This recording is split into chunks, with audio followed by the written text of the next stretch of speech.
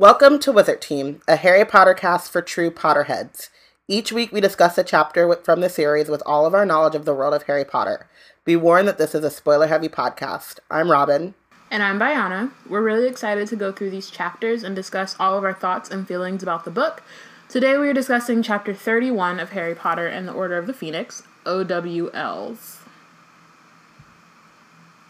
We have some announcements and reminders. We want this podcast to be interactive and want to know your thoughts, so please feel free to tweet along with us. Use the hashtag WizardTeam on Twitter to follow along.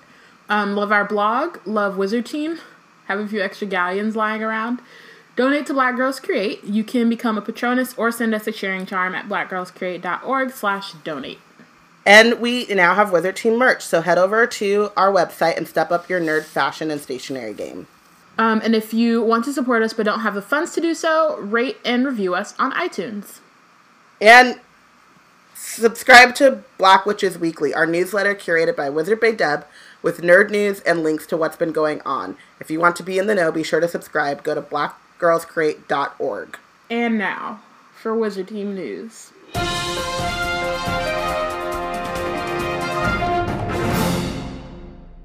Fuck this fucking cat, man. Let's just get this out of the way. As he's rubbing up on me. Do you see this? Do you see this motherfucker? You see him? See it. First off, no, y'all don't, because it's a podcast. But yeah. You know, you do a friend a favor, and they're like, "I need you to watch my cat," and you're like, "All right, I don't know nothing about no cats, but I'll do it." And then the cat hides. And you've accidentally left your window open because you live in a studio apartment and you wanted to cook something. And when you cook in a studio apartment, it gets really hot. So you opened your window and then the cat is not answering and you can't find the cat. And you look under the bed and you look under the couch and you look behind the bookshelf and behind the dresser and nothing. And then you freak out and you're like, do I tell my friend that I've lost his cat? What happens when you lose a friend's cat? Do you also lose the friend? Because I can't imagine that he would want to be friends with me after I've lost his cat. So then you go outside, you crawl under cars, you climb up on things, you have a flashlight in the middle of downtown Oakland looking like a crazy person. And then you're like, fuck, I've lost the cat. So you call your friend comes over, he's climbing on roofs, he's mad at you, but he won't really say he's mad at you because he needs you to help him find his cat. He's talking about put up signs, reward $500, and you're like, I guess I'll pay the reward because it is my fault that you have to pay the $500. And he's like, you're sure he's not in the apartment? And then you're like, if he can't be. I've checked that apartment up and down. I've looked. And then he comes inside the apartment to get something, and he goes, hey, so, and then the cat just walks out from wherever the fuck the cat was, hiding for hours. And then today I come home, the cat's not around, we start Wizard Team, I'm trying to get ready, and then it's stepping on my feet and trying to get all rubbing up on me. Fuck you, Robert. Bitch ass cat. I hate cats. I hate cats.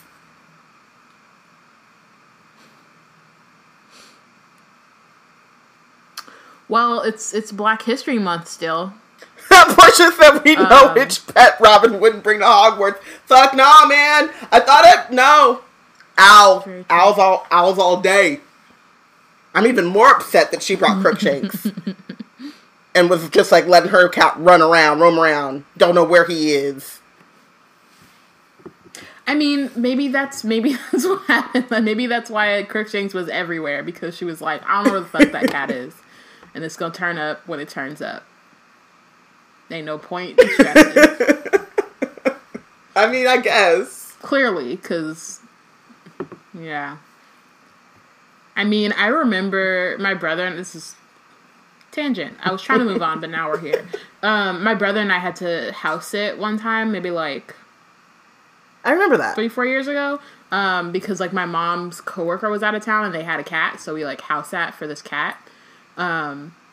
And it really wanted to sleep in the bed with me. And I was like, no, I'm not doing that. And then it would cry, and then my brother would let it sleep with him. But I was like, that's fine. He was like, you should just let him. I'm like, no. It's not happening. Sorry. It was fine, though. It didn't hide. Bullshit. I literally pushed the cat away yesterday when it got in bed. And I was like, we are not friends, Robert! I don't know how else to explain this to you. But I don't. Now he's looking at me. Yeah, you can look at me. We're still not friends. Damn cat. And why is the cat still here? Okay. If someone almost lost my cat, I would take the cat home. But no, cat is still here. I'm stressed. Okay, let's move on. It's Black History Month, Black Wizard History Month, which is brought to you by Paramedic and the Black Panther album. I just also want to. I mean, not totally officially. I want to say that I got on the call on the chat, get ready to start this recording, and she's blasting Paramedic, and I'm like, so is this how we're starting? We just gonna have to record over the soundtrack of Paramedic, or is that just gonna be the underlying under all this conversation? I mean, I would not say no to that, but I decided, we should maybe chill. But as soon as this is over, I'm gonna listen to it again and then go continue my down my Naruto spiral. So that's where I'm at. But if you have not listened to the Black Panther album, this is Wizard Team news, so it has stuff to do with us. If you haven't listened to it, please go do so and get your life. Also, listen to Paramedic, because it's a banger, and it just makes me feel at home, both in, because it's Black Panther, but because it's a bae-ass song, and it makes me really happy, so, yeah. Shout out to S.O.B. I am currently wearing the flyest shirt of all time, and the chat room want to act like it's not happening. Robin. But I need y'all to know that my shirt is fly. And if you were a Patronus, you could see how fly my shirt is. But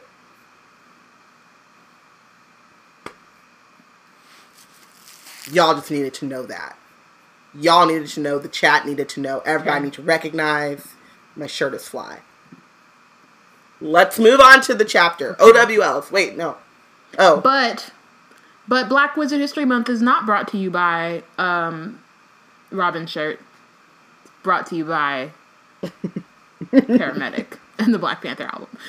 But also, keep an eye out for Black Girls Create content every day of this month. Every day, all day. Every day. It's literally every day. We've had stories released this week that have been amazing. Art. We had an awesome Twitter chat on Friday. Thanks to everyone who came out for that. We'll be doing a live tweet of Hermione Granger and the Quarter Life Crisis coming up. Yep, and we've had some bonus episodes. We have maybe one, maybe two coming up. At least one. Yeah, we just have things. And also, if you haven't already, check out the hashtag Black Wizard History, because there are folks all up in there doing our Black Wizard History Month challenge. And if you want to catch up, there's still time. I mean, we're maybe halfway through the month, but that's cool. Just thread it up. Thread it up. Let us know your thoughts and your headcanons. That's all we're asking for. Oh man, I should have. And yeah, just check it out. Even if you just want to go through and lurk on the hashtag and like everything. There are some headcanons that after Black Wizard History Month is over, I'm trying to make reality. Some of these headcanons though. Yeah, they're pretty. But today's Twitter challenge is a black spell. So think about that while we're going through this chapter. What spell is particularly black to you in your brain? And then go on Twitter, share it, hashtag Black Wizard History. See how I did that? See that? All right. Turn up. Cool. So that's it. Happy Black Wizard History Month. Celebrate with us and go listen to Paramedic. Now, it is time to get into this chapter. So previously on Wizard Team, oh, nope, just kidding. Hagrid was on one. Hagrid was on a few. Hagrid was on like 5, actually. He was on about 10. He was, yeah. So he decided, so he knows that Umbridge is gonna probably sack him soon. Even though it's like the end of the year at this point, and it's like, for what reason? At this point, you got like 2 more weeks left of the school year. What's the point? But she's gonna do it. So he enlists Harry, Hermione, and Ron, except for Ron is playing Quidditch right now. So really, Harry and Hermione to then like agree for Ron to also do it, to take care of his giant brother. Groppy. Because he won't be able to do it after he gets fired, which is a thing that maybe he should have thought about before. But also, though, and, like, maybe Trelawney was able to stay. His house is there. He could get fired as a teacher. Well, Trelawney was only able to stay because of Dumbledore. Gone. But his house is there, yeah. So you get fired and you get evicted. It's a rough life. That's a 1-2 punch of a month. Yeah. As someone who is currently going through multiple crises simultaneously. He also brought it on himself. He did. He really did. Yeah, I mean, but he also brought it on himself. Like, if he was a better teacher, I mean, like, not to say that Umbridge's bigotry and, like, anti, like, quote, half-breeds is not a problem and is not, like... It's the driving force behind it. But also... But she has... But also, Hagrid is not a good teacher, and he is, he's not a good teacher, and he's focusing more of his time on the brother in the forest who didn't actually want to come. Did not ask to be there. Than he is on, like, his actual job. So... I think it is also very important that we always remember that Gropp did not ask to come. And is tied up to a tree. Right. And not only did not ask to come, but like actively does not want to be there as well, right? Like sometimes you don't ask to do stuff, but you're just like, whatever, I'm here. But like the reason it took Hagrid so long to get back is partly because he's like traipsing across Europe with a giant, but also because that giant wanted to go home. So there's just a lot of things happening. On a fun note, everyone is basically, well, really, everything is chaotic. There's no order in Hogwarts anymore after Fred and George leave. And even the teachers are being hella petty, like, more so than before. Like, they're just like, oh, wow, a dung bong in my classroom. That's wild. And then, so they're, like, running Umbridge around a lot, which is cool. And then Gryffindor wins the Quidditch Cup. In a Is Weasley our king? And yeah, in a startling turn of events, Weasley is now Gryffindor's king because he didn't let the Quaffle in. Shout out to Ronald Weasley, my brother-in-law. Shout out to Ronald Weasley. So, speaking of Ronald Weasley, his euphoria at helping Gryffindor scrape the Quidditch Cup was such that he could not settle into anything next day. All he wanted to do was talk over the match, and Harry and Hermione found it very difficult to find an opening in which to mention Gropp. Neither of them was keen to be the one to bring Ron back to reality in quite such a brutal fashion, which makes sense because he's, excited about his life and things, and to learn that he now has to babysit a giant would be kind of, I don't know. It would just be a come down. I would just be like, you know what? I didn't sign up for this. Currently. Y'all signed up for this. Y'all said yes, but I'm gonna be over here. Yeah, but even if you said like, I just think hearing the news, you know what I mean? Like hearing that and being like, wow, way to ruin my mood. Exactly, because even if I say no, like it's still like weighing heavily. It's still a secret. I now have to keep. My two best friends are babysitters. I didn't ask for it. Exactly. So convince Ron to go outside the next day just, like, to study, which he's not keen on at first because he was thoroughly enjoying being patted on the back by Gryffindors walking past his chair, not to mention the occasional outbursts of Weasley is our king, but they eventually get him out there.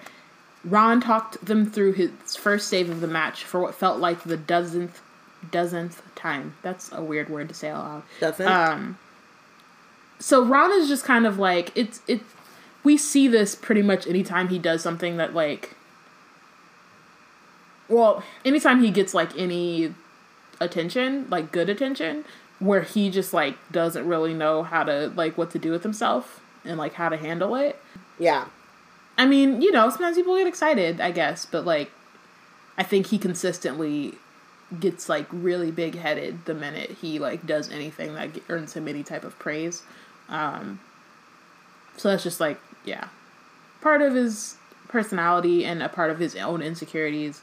But it's also, it becomes very difficult, I think, for Harry and Hermione, because you spend so much time, like, stroking his ego, and then when he gets any kind of recognition or other people are stroking his ego, he, like, just, like, has no, I don't know, like, no chill about it, but also, like, no respect for the fact that, like, they've been here. They've been telling you good.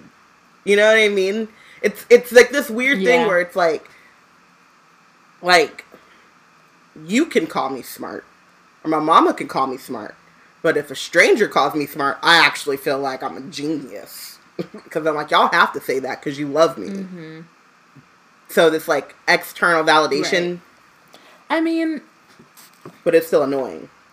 Yeah, and I mean, I think it's valid, but I do think that, like, I don't know. I think it's like he kind of bigs it up a lot.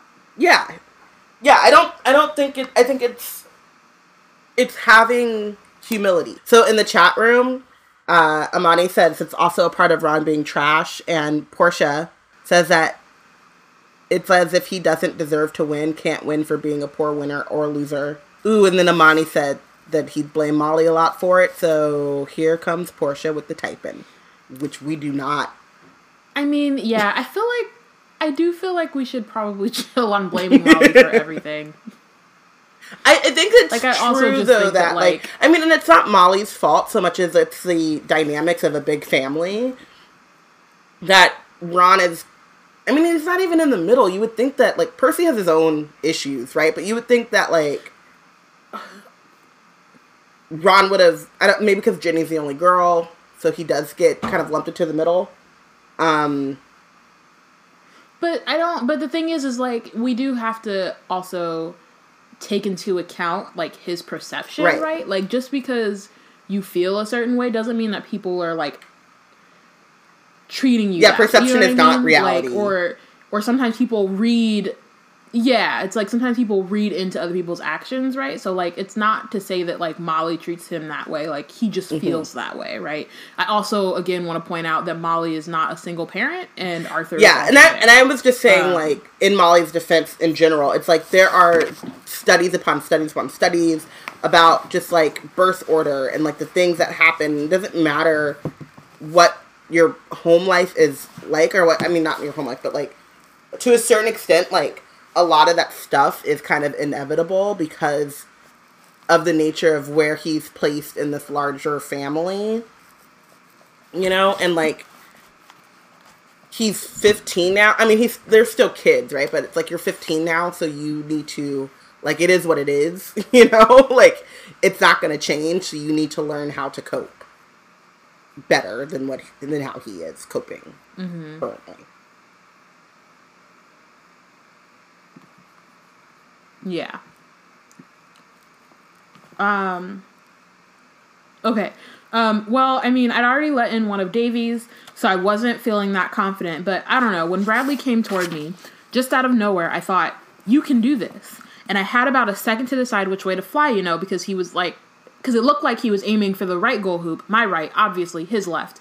But I had a funny feeling he was fainting, and so I took a chance and flew left, His right, I mean. And, well, you saw what happened. He concluded modestly, sweeping his hair back unnecessarily so that it looked interestingly windswept, and glancing around to see if the people nearest them, a bunch of gossiping third years, had heard him. So I do want to point out, like, his thought that, like, him saying, you can do this. It's just thinking about, like, his confidence, right? And when he's, like... believes in himself. Like, he does well when he's confident and when he believes in himself.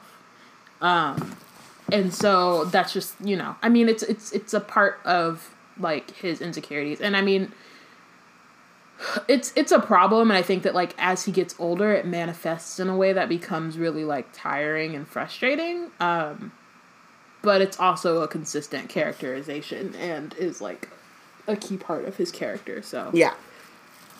And it's not something that is so different from a lot of people. A lot of people struggle with confidence. And so it is understandable. And it manifests in different ways as well. Like, and I mean, you know, Harry struggles with, like, his feelings of maybe not confidence, but, like, competency and whatever. And that a lot makes him reckless. Like, he wants to prove that he can do everything. You know, he feels the need to, like, prove himself in a way that is similar kind of to Ron's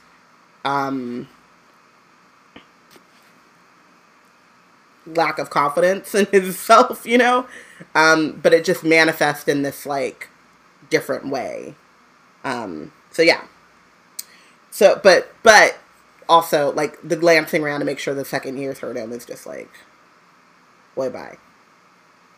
It's a lot, but Harry smiles at him because Ron had just reminded him forcibly of another Gryffindor Quidditch player who had once stopped rumpling his hair under this very tree.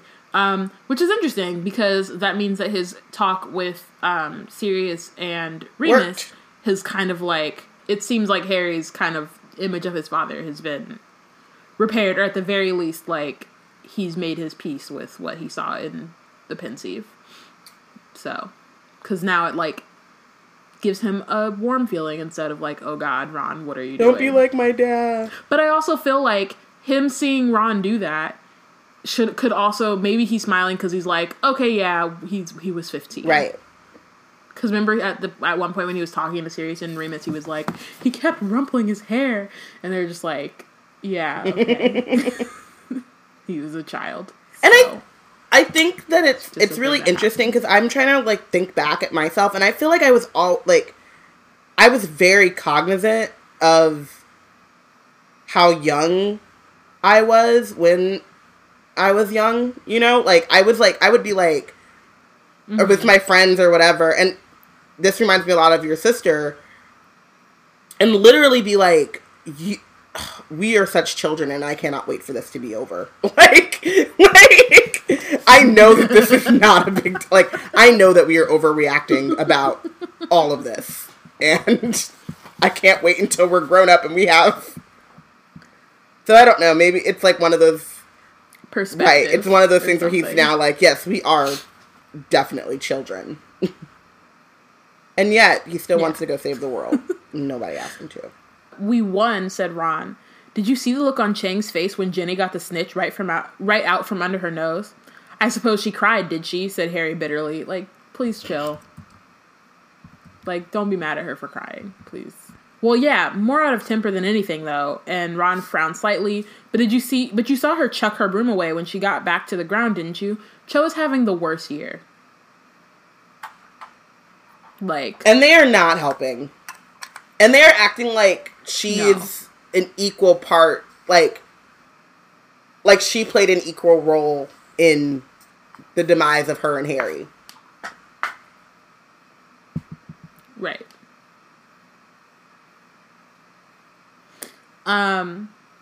Well, actually, no, Ron, said Hermione. As a matter of fact, the only bit of the match Harry and I saw was Davy's first goal. You didn't watch? Ron said faintly. Mm-hmm. You didn't see me make any of those saves? Well, no, said Hermione. But Ron, we didn't want to leave. We had to. Yeah, said Ron. How come? "It was Hagrid," said Harry. He decided to tell us why he's been covered in injuries ever since he got back from the Giants. He wanted us to go into the forest with him. We had no choice. You know how he gets. Anyway, the story was told in 5 minutes, by the end of which Ron's indignation had been replaced by a look of total incredulity. He brought one back and hid it in the forest? Which is the proper response. Yeah. And I kind of, like, love that we get to see Ron, like, get angry at them at first, right? Like, this was the biggest moment of my life, and, like, y'all are my best friends, and you didn't see, like, this really important moment or whatever, and you weren't there to support me. But then, like, immediately understands Hagrid, like, it's Hagrid, here's the story, and is no longer upset at them for missing. He's just like, what the fuck? Like, why? But I also... It's just like, are you... dislike the... It's this thing about Hermione that I'm getting more and more as... I don't know, I'm older, I don't know what's going on. But the, like, we had no choice. And it's like, you did have a choice. But you chose, like, the immediate need of one friend over, like, Quidditch, right? Like... Well, I think... Which is fine. So it says that, like... No, it is fine, but I think... So there's the part where she stretches out a placatory hand toward him, so she's trying to, like, placate him. And it's a similar thing to what she does with Harry when Harry starts to get angry, where she's like, well, no, it's fine because of this. Right. Or, like, you know what I mean? Like, she kind of... I think I did the same tries thing. Tries to contain. I said, like, a similar thing when she was... Like, Harry, we couldn't, you know, when he was blowing up at them at Grimmauld Place in the beginning of the book. It's just this sense of babying someone to the point that they don't understand that, like, there are other priorities or something. Like, making him think, well... Well, I mean, I do think that you have to be, like... I do think you have to be,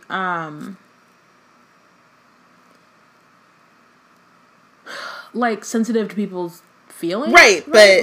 Like, Ron and Harry's feelings in those moments are not, like, they're not tripping.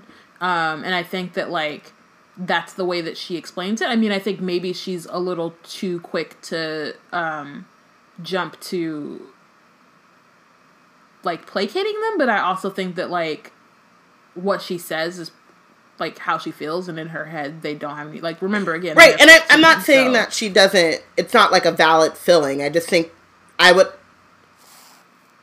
feel better if she would just say, no, we couldn't, and this is why, but not, like, we didn't have a choice so much as, like, something else came up that...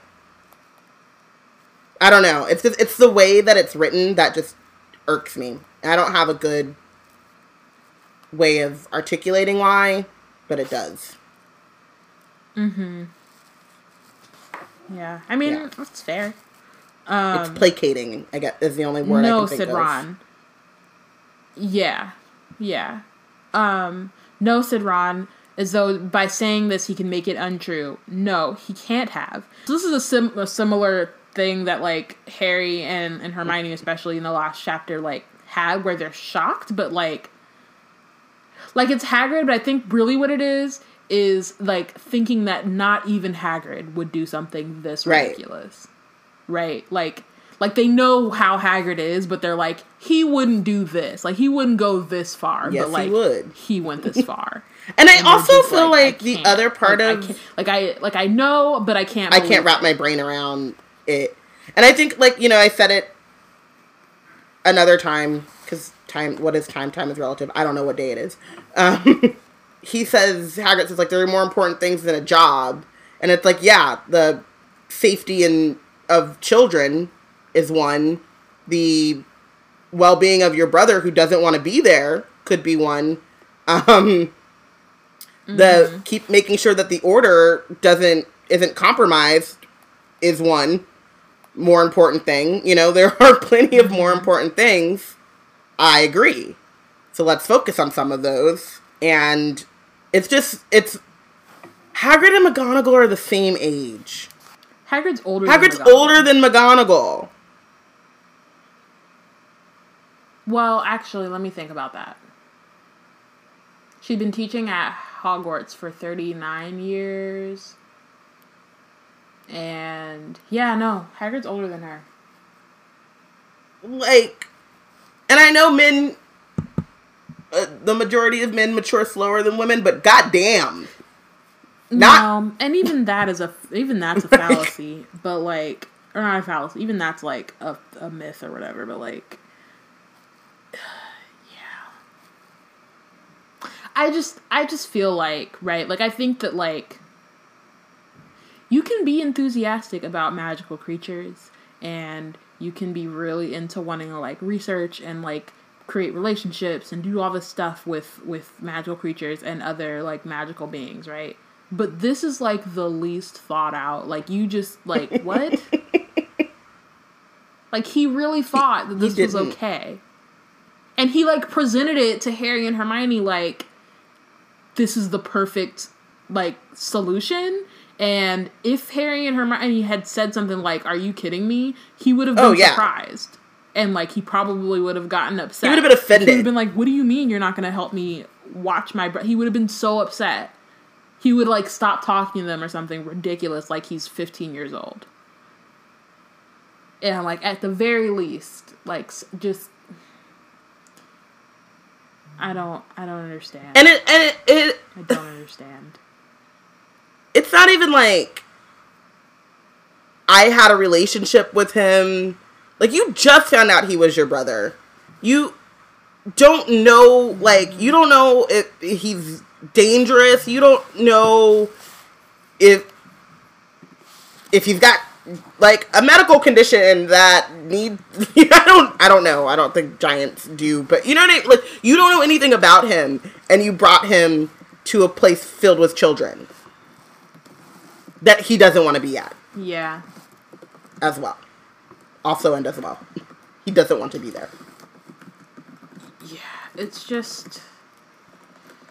It's a problem, and I'm so There's no coming back from it. Like, there's just no... there's no way to... Just, like...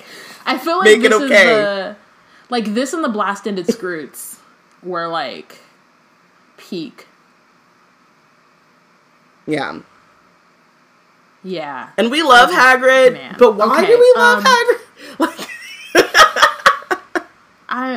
It's, like, it's weird, because I do love Hagrid. Like, I feel like a lot of these characters that we just be going in on, like, I do actually like them, except fuck for him. Snape. Like, but fuck him. But, like... Ron, I love Ron. I do actually like these characters. Right, yeah, same. But then at the same time, you just be like, look at these choices. Like, what are you doing? Look at your life. I don't understand. Look at your choices.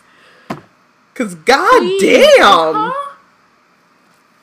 Like, I'm trying to find like, something that would make some kind of sense, and, like, I don't even see it through your logic. Like, I'm just confused. I just don't. Cannot compute. So Ron's like, and Hagrid wants us to teach him English, yeah, said Harry. He's lost his mind, said Ron. Yes, said Hermione. Yes, I'm starting to think he has. But unfortunately, he made Harry and me promise. Well, you're just gonna have to break that promise, that's all. That's all, said Ron. It's not, like, listen. Yes. Listen to Ronald Billius. He said, we're not doing this. He said, we've got exams, and we're about that far from being chucked out as it is. And anyway, remember Norbert? Remember Aragog? Have we ever come off better for mixing with any of Hagrid's monster mates? These are all facts. Like, none of them. I don't see not one lie. I see not a single one. Because, like, even with Norbert, y'all know how I feel about dragons. But that was not a good plan. But, like, again, it's another thing of, he's not thinking it through, and then it's up to 3 11-year-olds to troubleshoot and to, like, crisis manage? Like, they are not OPA. What? This is not Scandal. Can we not? I don't understand at all. Because it don't make no sense. Like, and that's the other part, right? Because I'm, like, reading this, and I'm like, I don't, and, like... But also, at a certain point, you're like, I don't understand, because it don't make no sense. It just doesn't make sense. Like, 1 plus 1 does not... To try, like... 1 plus 5 does not equal 2. Or whatever. It'll make no sense. Portia says, we love Hagrid because he's kind, humbling, and an adult who actually listens to kids. And she also says, now Ron wants to think like a prefect. And Kashana wants us to imagine if they had opened the wizard version of OPA. And to that I say, somebody write that fanfic! Please. I would absolutely... Wizard gladiators? For Oprah Shake. I'm Hermione Granger. I'm a fixer. I would I'm so over Scandal right now, and I'm only watching because it's the last season, but I would absolutely watch. And I'm like, very excited for How to Get Away with Scandal, but I would also absolutely watch a wizard version of How to Get Away with Scandal. I love it. I would. I'm pretty sure that's what it's called, and I'm, like, very excited about it, but I don't watch any of these shows. Like, I stopped watching Scandal once they stopped actually dealing with scandals. It's gonna be so messy. I was like, she was a fixer, and now they're... It was too late. You know what happened is that, like, this has nothing to do with anything, but, like, I got maybe, like, halfway through, I think it was season 4 or season 5. I think that's when I stopped. I think it was season 4, and I was just like, what is happening? Like, it took me too long to realize, like, I was already just into the storyline to realize that it was, like, so far away. Out. Yeah, when she got kidnapped, I was done. I was like, okay, she got kidnapped. But then that whole story, like, by the time I got, like, halfway through that storyline where I was like, okay, this is not, like, we And then they did the, like, Black Lives Matter one. Well, Kashana says that one was, I was like, nah, I'm out. Kashana said that Real Scandal has jumped the shark, like, 9 But times. that's how I feel about Grey's Anatomy. Oh, I'm so glad it's about to end. And it's still on the air. That show ain't going off no time soon. It's still on, and that's why I was worried. I was like, how many times are they going to have something go down? How many times? I was like, are they going to start recycling things? Because I know in Grey's Anatomy, I don't watch it, but my sister does. Haven't they had 2 plane crashes? Listen. And plane crashes are not that common. They had a ferry crash, a plane crash, like, are they gonna have another shooting at the hospital, like all the, and I'm like, that all these things don't happen to the same people. Like, no, there's no they're way. Still no. Someone was seeing dead people for a while. Makes very little like, sense. Nah, I'm out. Well, anyway, Wizarding Scandal would probably be lit until it jumps the shark in season 4. In season 4, but seasons 1 through 3 would be solid. Would be so solid. Hermione is Olivia Pope. I'm in. Because that's pretty much what's happening right here. So Hermione's like, I know, it's just that we promised. And Ron says, well, Hagrid hasn't been sacked yet, has he? He's hung on this long. Maybe he'll hang on till the end of term and we won't have to go near Grawp at all. Which is wishful thinking, I mean. It is really close. So, like, now we're in June. And they have their OWLs now. So I'm just like, why? I mean, we'll get to Umbridge, but just like, in a normal year, this is a ridiculous ask. But in the 5th year, this is... I mean, it's always someone's 5th year. Oh, you're just talking about Hagrid? Yeah, I'm just talking about, like, the amount of stuff on their plate. And you're right. It's like it's happening. I guess because we only really were with the trio, I forget about the fact that, like, there have been tons of students going through this, but it's too much. It is. Can't take the pressure. So June arrived, but to 5th years, this meant only one thing. Their OWLs were upon them at last. The teachers were no longer setting them homework. Lessons were now devoted to reviewing those topics their teachers thought most likely to come up on exams. The purposeful, feverish atmosphere drove nearly everything but the OWLs from Harry's mind, though he did wonder occasionally during potions lessons whether Lupin had ever told Snape that he must continue giving Harry occlumency tuition. If he had, then Snape had ignored Lupin as thoroughly as he was now ignoring Harry. This suited Harry very well. He was quite busy and tense enough without extra classes with Snape. And to his relief, Hermione was much too preoccupied, these days to badger him about occlumency. Which is like, sir, like, just because you don't want to do something doesn't mean it's not important. Dumbledore's last thing was to say, boy, if you don't do this. He said nothing is more important than you learning occlumency. And then you decided to stick your face in your professor's memories. And, like, he still hasn't even apologized. Like, I guess maybe you don't want to go up to Snape and be like, and bring up the thing that, like, was clearly the breaking point for him. Made him angry and, like, throw shit at you. So, like, maybe not. But at the very least, like, feel bad. Not at all. Like, he hasn't felt remorse. Like, he was mad that he saw the memory, right? But not that he stuck his face in this. Like, that wasn't a part of him feeling not that he shouldn't have done it. Right? He didn't say, he just didn't like what he saw. This sucked that I, like, violated his privacy. It was, wow, I found out this thing about my dad, and that really sucks. Harry Potter. Everyone's trash. And I love this book so much. Like ugh. It don't make no sense. Yeah. None of it makes any sense. If Umbridge wasn't around, Harry, Ron, and Hagrid would have the most... Well, maybe not. I'd have to double check that, but, like... It'd be close. The three of them, man. They have to go Men somewhere. are trash. Wizard men. Teenage men. Wizard men. All men. Also, by the way, I had a lady at my job say, not all men today. I was like, yeah. All men. As a species. Like, not individual men, but, like, yeah, the gender? Yes. She's like, you can't, because I was talking about how I avoid people and I'm walking down this, like, men and stuff when you're walking down the street and stuff. Not all men. How am I supposed to know which one is the crazy one and which one is the normal one if they talk to me on the street and I don't know them? The numbers say, put your head down, put your headphones on, focus, power through. Not all men.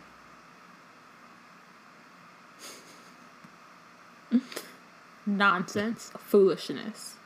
So Hermione wasn't the only person acting oddly as the OWLs drew steadily nearer. Ernie Macmillan had developed an irritating habit of interrogating people about their study habits.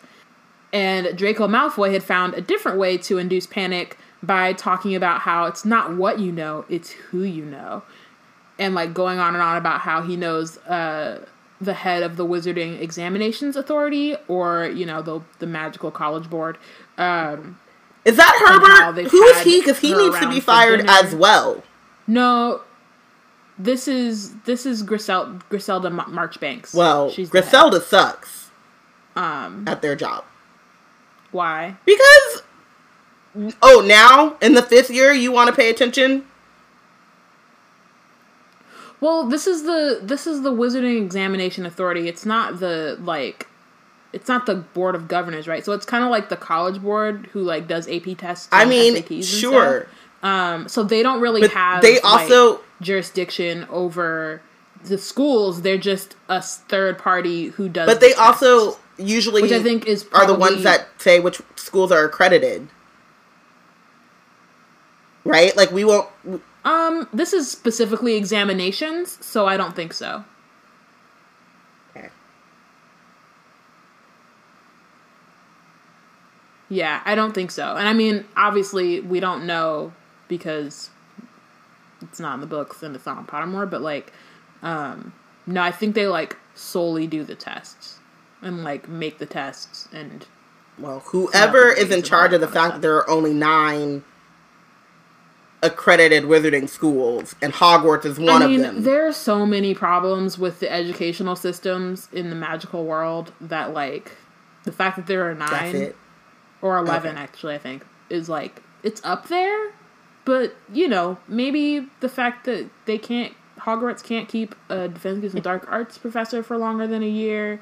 They have Hagrid as a teacher. Who does it? Snape's running around. Like, they just have, like, it's fraught with problems. And so I think, you know, the Wizarding Examinations Authority probably has a really small scope They're all also, like, ridiculously old, and we'll get to that, but they're all also, like, ancient. So they're just like, back in my day, we were lucky to not get eaten by a dragon. Man. I mean, dragon pox were. I'm sure at least one of them was alive during the medieval times. Like, we'll see. I don't know, but they're pretty. They're dragon pox ran rapid back in my day.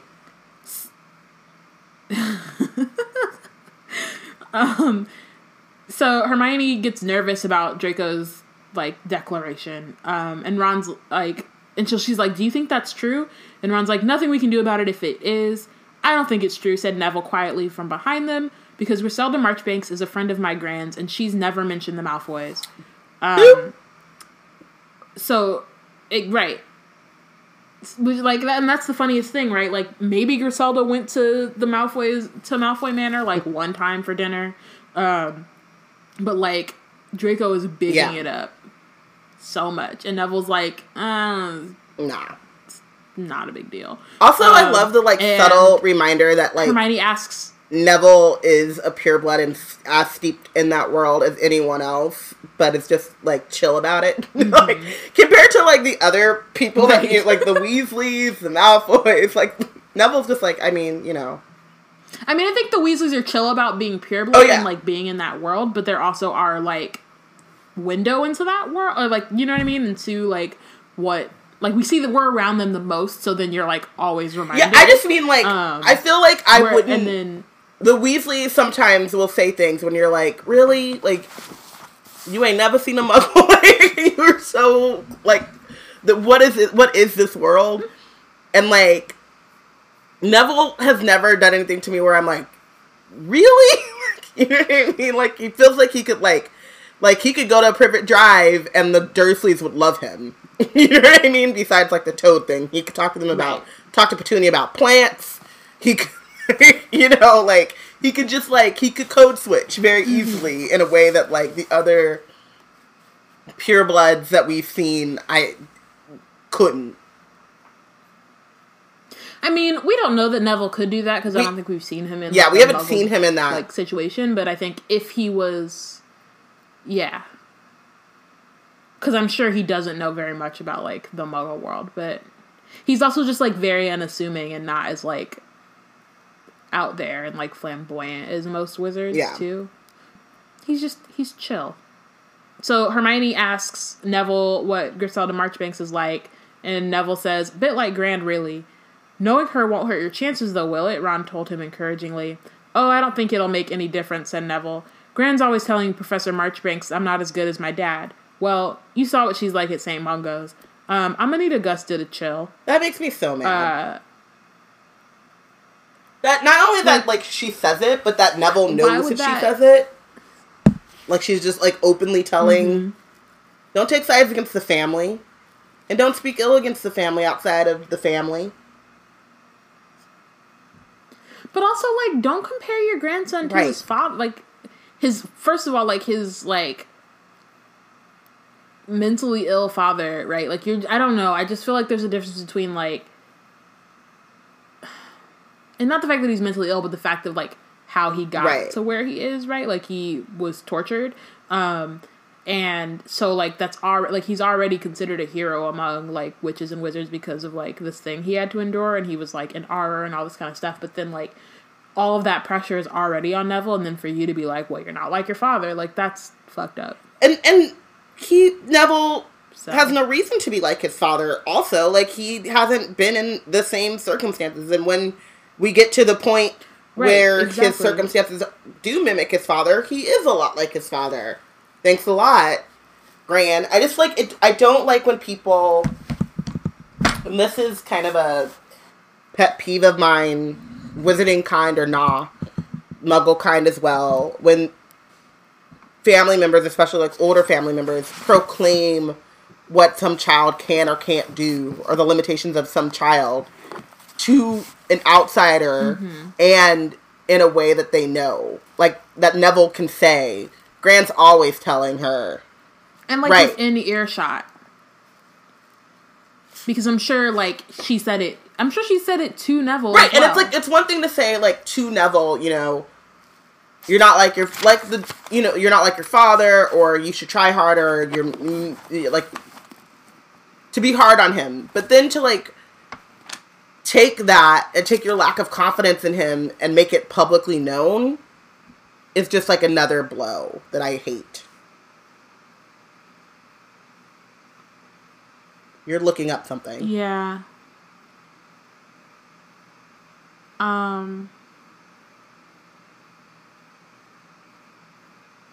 Yeah, sorry. No, I was looking back at the conversation about when they were in St. Mungo's. Yeah, he literally tells Harry, Hermione, and the Weasleys that Neville hasn't got his father's talent. Like, he literally says that to them. But yes. Yeah, she literally says that to him. Like, to them.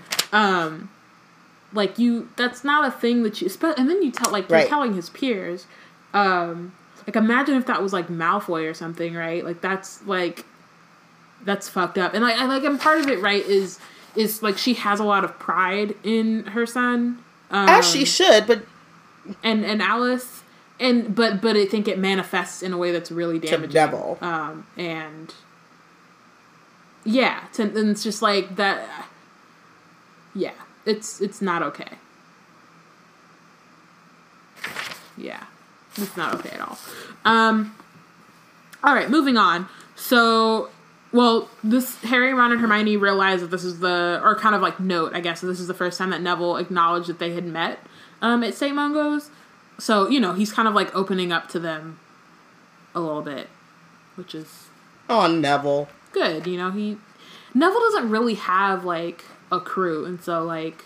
And I think also because they've been in the DA, you know, he's gained a lot of confidence from his time in the DA, but also he's gotten to know... Which is... a weird thing to say because he's lived with Harry for the past 5 years, but, like, he's gotten to know the trio outside of, like, escapades, you know, like, and really get to see them as, like, human beings, I guess. But, and that makes it someone that once you get to know someone, it's a lot harder to, like, hero worship them. So. Yeah. For sure. So, meanwhile, a flourishing black market trade in aids to concentration, mental agility, and wakefulness had sprung up among the 5th and 7th years. Harry and Ron were tempted by a bottle of Baruffio's brain elixir offered to them by Ravenclaw 6th year Eddie Carmichael. They all high on that Adderall. So, they were right about to buy it, but Hermione confiscated the bottle and poured the contents down the toilet. Saying, don't be stupid, you might as well take Harold Dingle's powdered Dragonclaw and have done with it. Dingle's got a powdered Dragonclaw, said Ron. Not anymore, I confiscated that too. None of these things actually works, you know. Dragonclaw does work, said Ron. It's supposed to be incredible, gives your brain a boost, you come overall cunning for a few hours. Hermione, let me have a pinch. Go on, it can't hurt. This stuff can, said Hermione. I've had a look at it, and it's actually dried doxy droppings. So... You're welcome. Saved your life again. Yeah. What can I say except you're welcome? I feel like we should have had a count. We do need a you're welcome count. Now it's too late. We should have we just need a, like, this is number, like, X, it's not too whatever. Late. I will bet that you will get bored, and we will have a count before the end of Half-Blood Prince. You will have gone back. And been like, I did it, y'all. I may actually do it. I'm not surprised. I'm gonna actually would not be surprised if you did. I really want to do it. Just so you know. Well, opening my notes now, putting it in my Black Girls Create section, so you know it's real. Count how many times Hermione has saved Harry and Ron's life. Oh my god. Since Sorcerer's Stone. Portia in the chat room talking about Percocet, Molly Percocet. I hate y'all. I love y'all, but I hate y'all. Chase the chick. Never chase it. Okay, sorry. Let's keep going. Okay, so after that, Harry and Ron decide that they are gonna stop looking for brain stimulants, which is cool. And then they receive their examination schedules. McGonagall says, as you can see, your OWLs are spread over 2 successive weeks. You will sit the theory exams in the morning and practice in the afternoon. Your practical astronomy examination will, of course, take place at night. I must warn you that the most stringent anti-cheating charms have been applied to your examination paper. Auto-answer quills are banned from the examination hall, as are remembrals, which, would that actually help? What do you do when the remembral tells you forgot something? Then what do? You just stare at it until you remember? You stare at your page like, shit, I just know I forgot something. Help. And I don't know what it is. So it's just gonna, stress me out because I know I left something off. Fun. Detachable cribbing cuffs and self-correcting ink. Every year, I'm afraid to say, seems to harbor at least one student who thinks that he or she can get around the Wizarding Examination Authority's rules. Which I do have a question about whether all the schools, whether the Wizarding Examination Authority has, jurisdiction, or I guess, gives the tests to all of the schools. Or if this is just, Britain specific. Because I know that, Fleur at one point, maybe in Half-Blood Prince, talks about how they don't sit their exams until their 6th year. And then I feel like Krum was 18. Maybe he was just in older 7th year, in the way that Hermione's in old 5th year, or if they have more years. I mean, I always thought about it that it was Britain specific, and it was the same way that if you're homeschooled, you still have to do those standardized tests, and you still have to take, I don't know if they take the GRE if they're homeschooled or whatever, but they have to take some equivalent like that. And then you still have to take sit for your SATs if you want to go to college or whatever. So I always figured, because she mentions that most kids go to Hogwarts, but some are homeschooled, or there are other smaller schools, we're supposed to believe, that are not, they're just not accredited like Hogwarts is. That they make sure that all magical kids are reaching the same level, but it would only be Britain specific, because that's a lot of international wizarding cooperation right there. It is, and they don't really seem to do very much of that. Yeah, I don't know.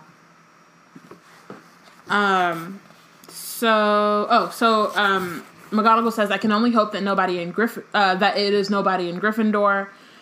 Our new headmistress, she pronounced the word with the same look on her face as Aunt Petunia did whenever she was contemplating a particularly stubborn bit of dirt, has asked the heads of house to tell their students that cheating will be punished most severely because, of course, your examination results will reflect upon the headmistress's new regime at the school. She gave a tiny sigh, and then said, her nostrils flared, and then she said, however, that is no reason not to do your very best. You have your own futures to think about. I love this woman. Oh my god. She said... She's like, I know what you're thinking. She was like, don't fail because of her. Don't fail out of spite. But I know that is a thought that has crossed your mind, because it has crossed mine. Yeah. I love McGonagall. I think the other part of that, though, is once again, we see Umbridge's complete disinterest in actually being an educator, right? This will make me look bad, not I want to make sure that my students are smart and competent and honest. Like, no, don't cheat because it looks bad on me. I don't care about you. Yeah. I don't give a fuck. This is my future. It has nothing. You're really gonna mess up my chances at a promotion. Which I guess, like, is a little bit of a, at least you get her out of Hogwarts, I guess. I don't know. Yeah, I don't know either. It just... Umbridge, I just feel like her priorities are not in the right place, but I don't think they ever really have been, so it's not really surprising, and it just is what she needs to sort out her priorities. We all know it. She does, but she could do that on her own by herself, somewhere else. Everyone else. So Hermione asks when they'll find out about their results, and McGonagall says that an owl will be sent sometime in July. Dang. That's rough. And then Harry thinks at least he could be sure of one bit of post next summer. He's still really bitter though. Also, he's so salty. Summer was trash. He's still mad. It's almost summer of 1996, and he's still salty about the summer of 1995. I get it. It's fine. It's like, at least someone to write to me. So the first exam, right? At least I know I'll get a letter from the Wizarding Examination Authority. I can't count on y'all. They care about me. Ooh. It's hilarious. So their first exam was Charms, scheduled for Monday morning. Harry agreed to test Hermione after lunch on Sunday, but regretted it almost at once. She was very agitated and kept snatching the book back from him to check that she had gotten the answer completely right, finally hitting him hard on the nose with the sharp edge of achievements in charming. "Why don't you just do it yourself?" he said firmly, handing the book back to her, his eyes watering. Yeah, Hermione is freaking out, and they all just need a chill pill. It's okay. Because Ron is reading 2 years' worth of Charms notes, with his fingers in his ears, his lips moving soundlessly. Seamus is lying flat on his back on the floor, reciting the definition of the substantive charm, substantive, whatever, charm, while Dean checks it against the Standard Book of Spells, grade 5, and Parvati and Lavender, who are practicing basic locomotion charms, are making their pencil cases race each other around the edge of the table. So they're all just they're working hard. Which is nice. I mean, okay, there's so much shit that goes on in this book, right? And a lot of it is not very great. But it is so nice to see actual school work happening at the Hogwarts School of Witchcraft and Wizardry. Mm-hmm. Actual learning. It's like a breath of... It's refreshing in year 5 that we actually get to see some learning. And I want to know what the substantive charm is. Is it add mass, give more substance to something, or take it away, shrink it, add? I don't know. I'm excited. Mm-hmm. Something. So then they have dinner, and then they see the examiners. So of course, Ron says, "Shall we go and have a closer look?" Why? Because these 3 can't help but nose. They be nosing. They don't even stop to think, maybe we shouldn't. And this is, on the scale of the things that they have gone to, overhear. Nose about? Or being nosy about. It's a smaller... And it actually does, have something to do with them. But you can just... Right, but you can also just kind of see how they don't even think about it anymore. They're just "Shall we do that?" And they all just get up. It's it's a fact of life. So they hasten toward the double doors into the entrance hall, slowing down as they stepped over the threshold to walk sedately by the examiners. Harry thought Professor Marchbanks must be the tiny, stooped witch with a face so lined it looked as though it had been draped in cobwebs. Umbridge is speaking to her deferentially. Marchbanks says, Journey was fine. We've made it plenty of times before. Now I haven't heard from Dumbledore lately. No idea where he is, I suppose? None at all, said Umbridge, shooting a malevolent look at Harry, Ron, and Hermione. Which is please stop with your grudges against teenagers. Get a life, even please. If they did know, it's your job. They gotta on it. Why would they do your job for you? Yeah. Yeah. Especially given what you've been treating them. Like, maybe if you had been... Maybe if Harry didn't have a permanent scar on his arm, he might be more apt to be like, oh, I think I know where he might be. But... as that's not the case... You on your own. Umbridge says, I dare say the Ministry of Magic will track him down soon enough. I doubt it, shouted tiny Professor Marchbanks. Not if Dumbledore doesn't want to be found. I should know. Examined him personally in Transfiguration and Charms when he did Newts. Did things with a wand I'd never seen before. This woman is like 200 years old. Because Dumbledore. She examined Dumbledore? Okay, maybe not 150. He's like 117 or something, and she examined Dumbledore when he was 17 years old. That's at least 100 years ago. Bitch, how old is you? Don't make no sense. Like, that's what I'm saying. Like, girl, and you still working. Like, do wizards not retire because, like, what else would they do? Because I would be chilling. I do not Because I feel like I would be retired. I feel it in my soul. I would be retired. I would absolutely... Yeah. I would I would have been retired. Like, I would have at that point in my life, I would have been retired for at least half of my life. Because why? What are we doing here? Wow. Like, at that point, you just gotta... And Amani brings up yet again that Voldemort was pressed about dying. A clean 73. And barely made it to his 70s. Like... You played yourself so hard. Like, so hard. You died at 73 years old. Like, all these witches and wizards live into, like, 200 and years old. And this woman out here chilling. And you out here, like... Talk about... I gotta talk about now. I remember when Dumbledore was a wee child. I Dumbledore. With a wee little laddie.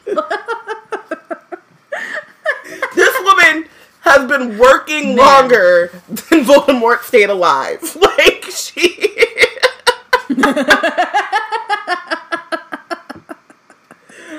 Oh, God. Oh, my gosh. Oh, my gosh. Not at all. It don't make no sense. That's why. It don't make no sense. It doesn't. I also like that Professor Marchbanks is, like, not, like, Umbridge is like, we'll get him soon enough. And she's like, doubt it. And Umbridge can't be mad, like, can't say nothing about it. She's got to be like, well, okay. Let's change the subject. Because she can't, like, go off in the way that she would go off on. She's like, I think it's cute that you think that, though. Right. So everyone was trying to get last minute studying in that evening. And then Harry went to bed early, but lay awake for what felt like hours. He remembered his career's consultation with McGonagall's furious declaration, that she would help him become an R if it was the last thing she did. He wished he had expressed a more achievable ambition now that exam time was here.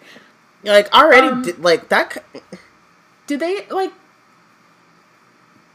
Did she actually do anything, though? I still am waiting. First, I'm just waiting for that fanfic of McGonagall training Harry, between that time. Between career advice and now. Because, like, he's remembering McGonagall's declaration, but, like, what's a declaration if you don't actually help pass, like, classes? So, I don't know. I'd like to think that she did something, but... She made sure, though. There's been a lot going on. Yeah, so... The next morning after breakfast, they go to take their charms exam. And the first question is, give the incantation and describe the wand movement required to make objects fly. Which is great. I think we know how this charms lesson is going to go. Or, sorry, charms examination is going to go. Because it's Leviosa. Not Leviosa. Not Leviosa. So. Sorry. Or Wingardium Leviosa, make the guard nice and long, as is in what she really said, and not in the what are they called? Historical reenactments. I forgot the word. Thank you. Those. Well, that wasn't too bad, was it? Said Hermione after they finished the exam. I'm not sure I did myself justice on cheering charms. I just ran out of time. Did you put the counter charm for hiccups? I wasn't so sure whether I ought to. It felt like too much. And on question 23, Hermione, said Ron, we've been through this before. We're not going through every exam afterward. It's bad enough doing them all at once. I also want to point out, that if you give us a cheering charm, you won't have, there are no hiccups as a side effect. You're not in danger. This is true. Of getting hiccups. I just want to point out that if Hermione Jean Granger came up to me on some let's go through this, like, I hate people that do that. Let's go through question by question of what we just went through. Yeah. Like, immediately after, like, if it was like, how do you think you did? I think I did all right. What do you think you passed? Yeah. I can do that. What do you think about question 23? Bitch, I don't even remember what question 23 was. Let's be honest. What she needs to do is go and talk to Ernie. Like, honestly, if Ernie had earlier, because he came up to Harry and Ron talking about, how many hours are you studying? I did like 8 today, but then yesterday I did 7 1/4, and then the day before that I did like 10. They should have just been like, go talk to Hermione. Leave us out of it. Y'all could do that together. Leave me alone. Like, y'all deserve each other, please. Like, that is actually really funny, because I now ship Hotep, Ernie, and Hermione? Hermione and Ernie? I don't, but I'm just saying. They do deserve each other, though. Yeah. Like, they do. They do. Get out my face. At the very least right now, in this context. Like, y'all need to go over there. So they ate lunch, and then after they had their practical examination, small groups of students were called forward in alphabetical order. Hermione went into, when her name was called, she left the chamber with Anthony Goldstein, Gregory Goyle, and Daphne Greengrass. Oh, guys, Anthony Goldstein is Jewish. That's all we know about him. But, you know. It's literally all. And he's in the DA. Those are the two things we know about him. Mm-hmm. And he's a Ravenclaw? Is he? I believe so. I'm going to check, but I'm pretty sure he's a Ravenclaw.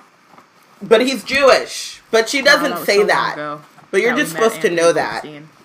But also a distant you're supposed relative to Teeny Goldstein. Because all Goldsteins are related. That is actually hella racist. Mm-hmm. And Jewish. That would be like... Mm-hmm. Oh, all Thomases are related to Dean. I mean, I think that like the part of it is supposed to be that Anthony's a Ravenclaw.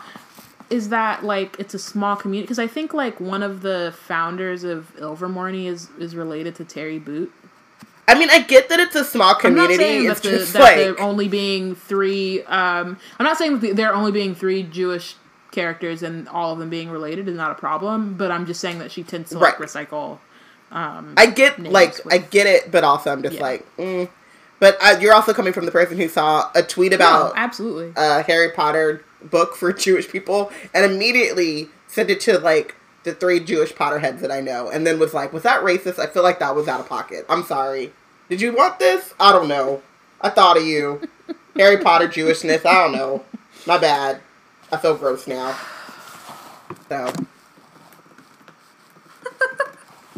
That's a look inside my brain. Oh. Sorry about that.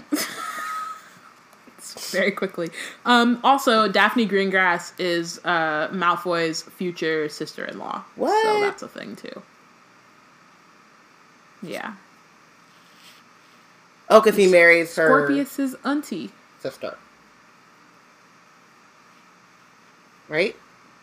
Yes. So he's the only one who doesn't have a high school sweetheart and doesn't marry the person that he's been in class with this whole day. But also, could you imagine Malfoy with a high school sweetheart? Like, Malfoy, I knew you at Hogwarts. I mean, Pansy was all up and down, like, she loved him some... But I would hope that Pansy would grow up and be like, ooh, Draco, you're kind of trash. Or Draco grows up and it's like, actually, Pansy, you're trash. Because I'm like, we were talking about Ernie and Hermione. Their high school selves do, but we're supposed to believe that Draco, after the war and what he went through, gets some introspection. No, yeah, I mean, he may have some growth. We don't know about Pansy, but... maybe. Yeah. We just don't know.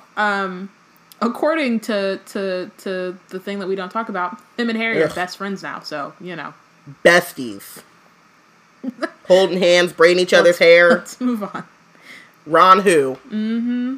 Who's I don't know Ron? him. I don't know her.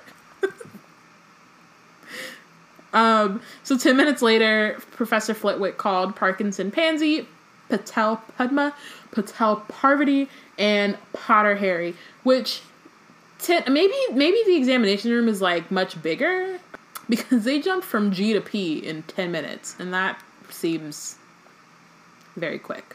Or there just aren't any... So... Don't make me remember the letters in between. Girl. I was like, A, B, C, D, E, F, G.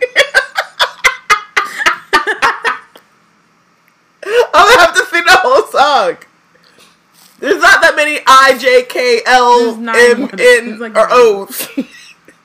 There's like 9. I like counted 2. There's like 8 or 9 letters between. But I still feel like, I mean, granted, we don't know how many kids there are in this school, so. Right. Maybe there aren't any, like, O's or something. I don't know. Harry goes into the examination room, and is paired with the very oldest and baldest examiner named Professor Tofty. And Professor Marchbanks is next to him, or is nearby, with Draco. So, that's why it's like, how long do these, take? How long do the exams take that, like, you're going in there and people who were, like, much further before you were still there? Maybe they go in, like, kind of a line, like the Ford, you do the one and then the other. Like a conveyor belt? But that's not it. But yes. But that line. What that conveyor line is. Oh, I know exactly. You know, y'all all know what I'm saying. They do that. I know exactly what you're saying. It's a podcast and we're both doing hand motions. They do that. Like, you know that thing. Y'all know what we talking about. Don't act brand new. Y'all know what we trying to say. So, Potter is it, said Professor Tofty, the famous Potter? Which I just feel like you probably shouldn't ask people that. Like, that just shouldn't be the way that you ask someone who they are. Also, though, it's just, like, very uncomfortable. Like, do you want my autograph before you determine my entire future? Or you want to wait, maybe, until after?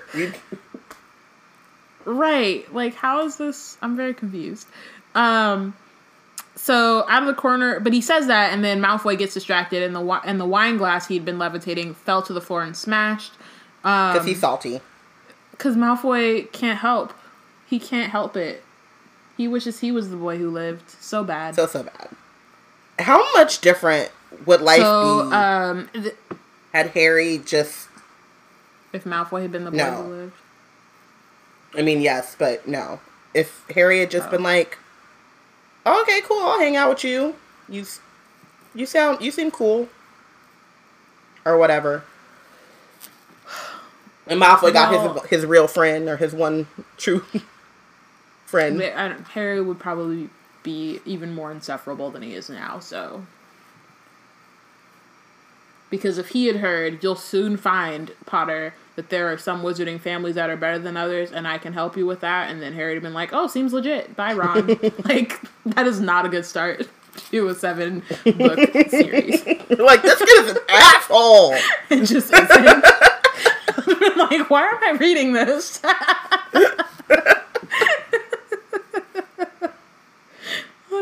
Do you like Harry Potter? Nah, fam. Like, that book was wild. Like, I don't really understand. He's hanging out with Nazis and shit. Like, I don't know. I felt like it was kind of, like, really heavy on, like, the pro-fascist Nazis. I don't know. I just felt like... Have you seen... So there's this, like, Mitchell and Webb clip where It's like based in World War II, and they're like in Nazis uniforms, and they're playing Nazis, and David Mitchell goes, "Are we the baddies?" And he's like, "What? No, we're good." And he's like, "We have skulls on our uniforms. I think we're the baddies." Are you sure we're not? No, we're right. We have skulls and snakes on our uniforms. I think we're the baddies. Oh my gosh. Just context clues, man. Like, you can tell. It's very easy. I also wonder now if Nazis really did have skulls on their uniforms, because it just seems like really bad PR.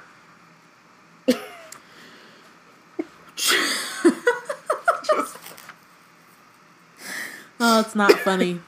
It's bad PR. I mean, you know, I immediately thought of Hydra. I mean, and even Voldemort, even the Death Eaters. You're talking about skulls and snakes. It just feels like it'd be very hard. That was your branding to recruit. You got skulls and snakes on your shit. I just feel like.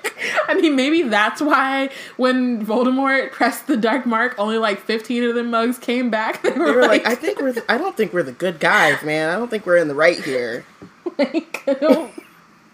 Maybe I should rethink my life. I should rethink the fact that I let a man tattoo a skull on me. Not one of my, I was young. So that I could be I was a kid. Like, made some dumb mistakes. What are you going to do? Not proud of it. Oh my gosh. I wonder if there are reformed Death Eaters that then have like you get like the tattoo removal. If you can do that, like, is that possible? They have, because they do have those, that has to be possible, right? There's a whole thing about, like, reformed, like, white supremacists and stuff, and, like, how they have to go through, like, all this tattoo removal, and there are people, their whole organization's built around, like, helping them remove tattoos, because they have, like, tattooed kike and, like, swastikas on themselves, and, like, could you imagine the realization of, like, oh no, my entire philosophy is wrong, and oh God, why did I put on my body forever? I have a Confederate flag on my head, on my chest, just like tattooed on my can't go nowhere because it's literally I'm like, bald. Boom. And it's just like bam, Confederate flag. Whew. Gotta wear hats all times. And it's gotta go to the wig store. Yeah, and then I gotta go, and like the only people that make really good wigs are people of color, so I gotta go in there with a hoodie on and be like, I need a wig and I can't show you my head.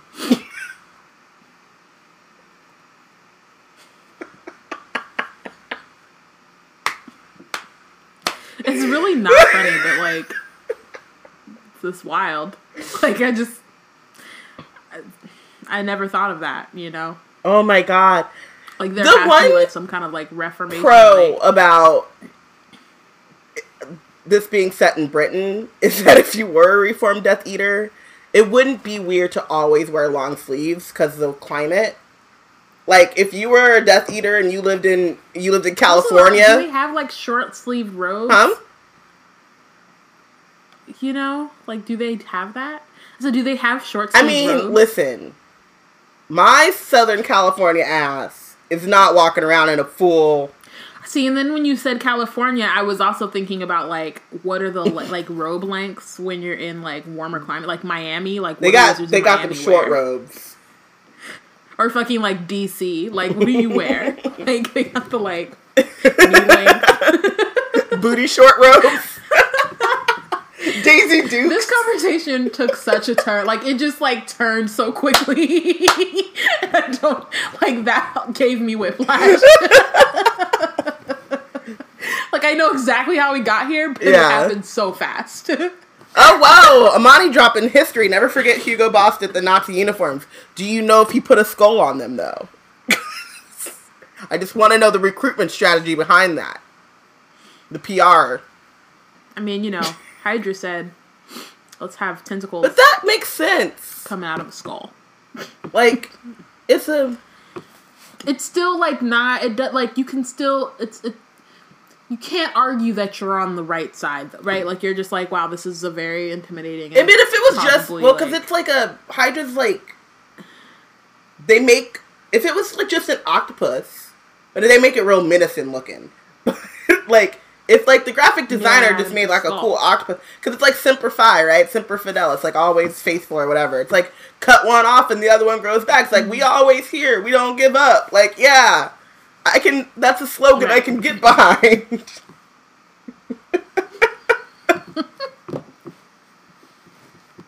But it's a skull. Yeah. We should move on, because it's... All right, moving on. With a team bonus episode. So, after Professor Tofty,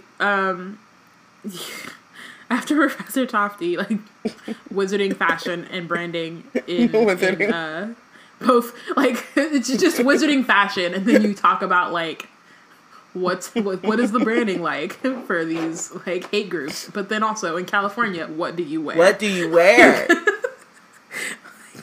What do you wear? So after Professor Tofty asks if Harry's the famous Potter, Malfoy, I said this already, his wine glass falls to the floor because he can't mind his business, and then Harry can't suppress a grin because Malfoy messed up. And Professor Tofty smiled back at him encouragingly. That's it. No need to be nervous. Now, if I could ask you to take this egg cup and make it do some cartwheels for me. On the whole, Harry thought that his charm went rather well, or his charms exam went rather well, except for the fact that he mixed up the incantations for color change and growth charms, so that the rat who was supposed to be turning orange swelled shockingly and was the size of a badger before Harry could rectify his mistake. That's terrifying. I want to go ahead and say... Also, like... for me. Doesn't Luna become an animal rights activist or something? Like, because she should. I'm not actually sure. I mean, you know how many people... I just feel... should... I just feel like, you know how many regulations and, like, it's just like the school thing all over again. Like, there are just so many. That, like, it's just throw it all in the trash and start over. Like, oh, we're just going to... Like, man. We're just going to torture animals all willy-nilly. And what is the practical application of it? Because that's my thing. Like, when I was, like... in subjects that I really hated, like geometry, or basically any math subject past, like, arithmetic, which was actually the only math subject that I understood. When they started putting letters in there, I was like, what the fuck is going on? But any math, any science, I was like, when am I ever going to use this in real life? Like, y'all done invented calculators. Like, why am I going to turn this thing into...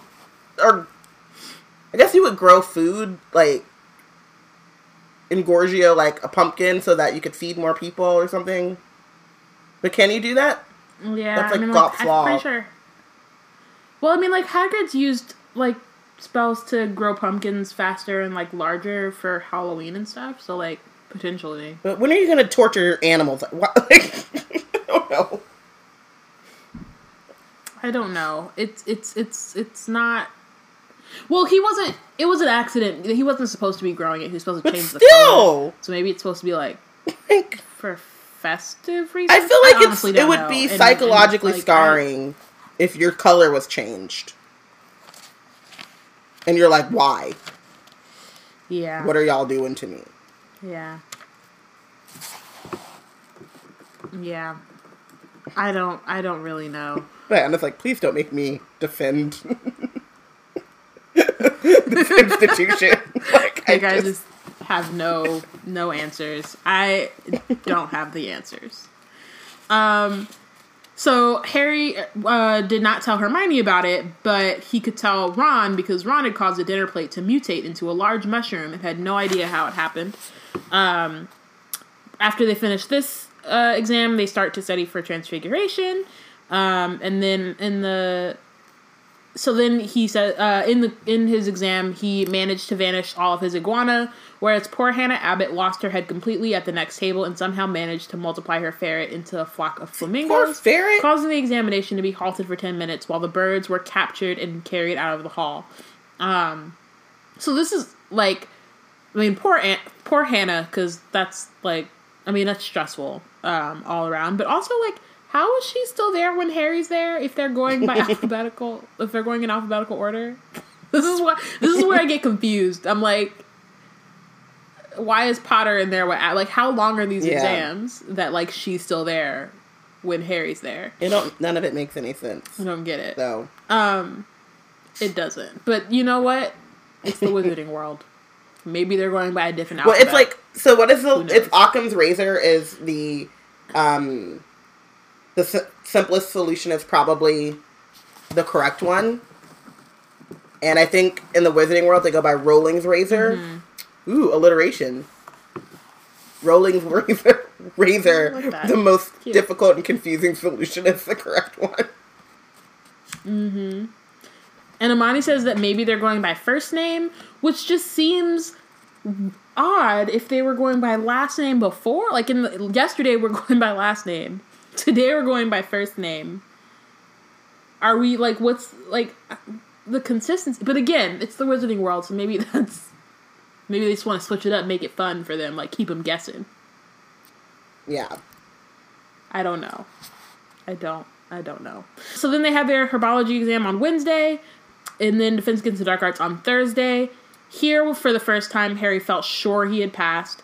He had no problem with any of the written questions and took particular pleasure during the practical examination in performing all the counter jinxes and defensive spells right in front of Umbridge, who was watching coolly from near the doors into the entrance hall, which is funny. But also being, like, I want Hermione. Like, it's basically what McGonagall was saying, right? Like, and it's really funny, right? Because, like,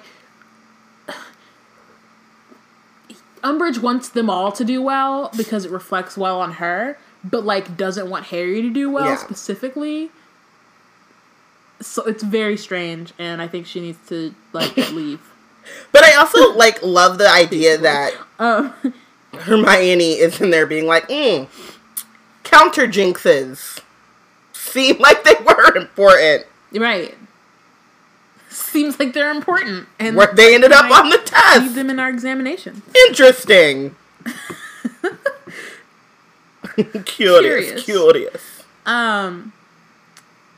So, oh, bravo, cried Professor Tofty, who just, like, lives to gas Harry up at this point. Maybe, I mean, I think he's older than Marchbanks, so at this point he's just like, you demonstrated a perfect boggart banishing spell? Look at you. And then he says, very good indeed. Well, I think that's all, Potter, unless, and then he leans forward, I heard from my dear friend Tiberius Ogden that you can produce a Patronus for a bonus point. Harry raised his wand, looked directly at Umbridge, and imagined her being sacked. Expecto Patronum. And then a silver stag erupted from the end of his wand and cantered the length of the hall. All of the examiners looked around to watch its progress, and when it dissolved into a silver mist, Professor Tofty clapped his veined and knotted hands enthusiastically. Excellent, he said. Very well, Potter, you may go. And as Harry passed Umbridge beside the door, their eyes met. There was a nasty smile playing on her wide, slack mouth, but he did not care, unless he was very much mistaken. He had just achieved an outstanding OWL. But also, he just walked his way out there. He moonwalked out. He did. Is what he did. He was like, oh, you want a Patronus charm? I can give you a Patronus charm. You want it to dance? You want it to tap? Like, what you want? Like, what kind of, like, what you feeling? Do you want the corporeal or do you want the little, I'll take request. Shield? Which one you want? I'll take request. Don't worry about it. Exactly. We cool. He said, I got you on that. It's been 2 years and I just got done teaching some kids how to do it. I'm on it. So on Friday, Harry and Ron had the day off while Hermione sat her Ancient Runes exam. And they permitted themselves a break from studying because they have the whole weekend ahead of them. So Hermione comes in later angry because she mistranslated Ehwaz, which means partnership, not defense, and she mixed it up with Ahwaz, which is literally 2 words with 1 letter difference. Well, said Ron. That's only one mistake, isn't it? You can't live life that stressed out. Oh, shut up, said Hermione. It could be the one mistake that makes the difference between a pass and a fail. And what's more, someone's put another Niffler in Umbridge's office. I don't know how they got in through the new door, but I just walked past there and Umbridge is shrieking her head off. By the sound of it, it tried to take a chunk out of her leg. Good, said Harry and Ron. It is not, said Hermione. She thinks Hagrid is doing it, remember? And we do not want Hagrid chucked out. I mean, don't we? I think... No, they definitely do not at this point for their own survival. Oh, yeah, no, you're right. They don't, because then they have to... You're right. Mm-hmm. Nope, they don't. They do not, because otherwise they would have to take care of Grop, so... Yeah, let's not chuck Hagrid out. Maybe we'll talk about it next year. But even still, we don't need to chuck Hagrid out. We just need to be like, just put a you know what? You're very talented in keeping keys and grounds. So let's go back to having you focus on your strengths. You know? Mm-hmm. Take a time out on this teaching thing. Mm-hmm. He's teaching at the moment. She can't blame him, said Harry. Oh, you're so naive sometimes, Harry. Do you really think Umbridge will wait for proof? Said Hermione, who seemed determined to be in a towering temper, and she swept off toward the girls' dormitory, banging the door behind her. She's just stressed and, like, upset, and, like, Hagrid had this giant sprung on her. She mistranslated Ahwaz. She's just like, but you also, like... Fuck all y'all, I'm out. You can't live life that stressed out. Like, there's just... It's going to blow up in your face. But I mean, I also think that, like, this is not the most stressed she's ever been. At least, yeah, that's true. Yeah, I don't know, but I mean, I don't know.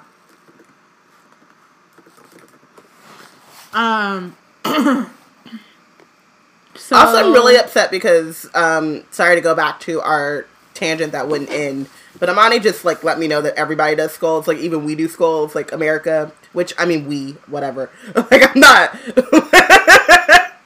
it's not like America is some, like, shiny, all the military does skulls, apparently, and I just feel like they need to get a PR person in there to just be like... Everyone, yeah, I think at this point, maybe at some point, skulls weren't, like, you know, the connotation maybe wasn't as... I think it's just that men are trash. Bad.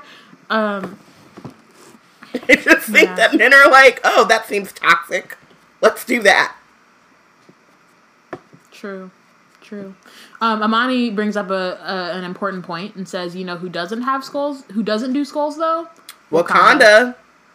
Oh, guys, it's so close I can taste it. And, oh my gosh, I mean, I also would like to point out once more, and just that this episode is brought to you by Paramedic. I think we know. Just so y'all remember. Just so you're remembering. So then they have potions on Monday, and Harry found the written exam difficult.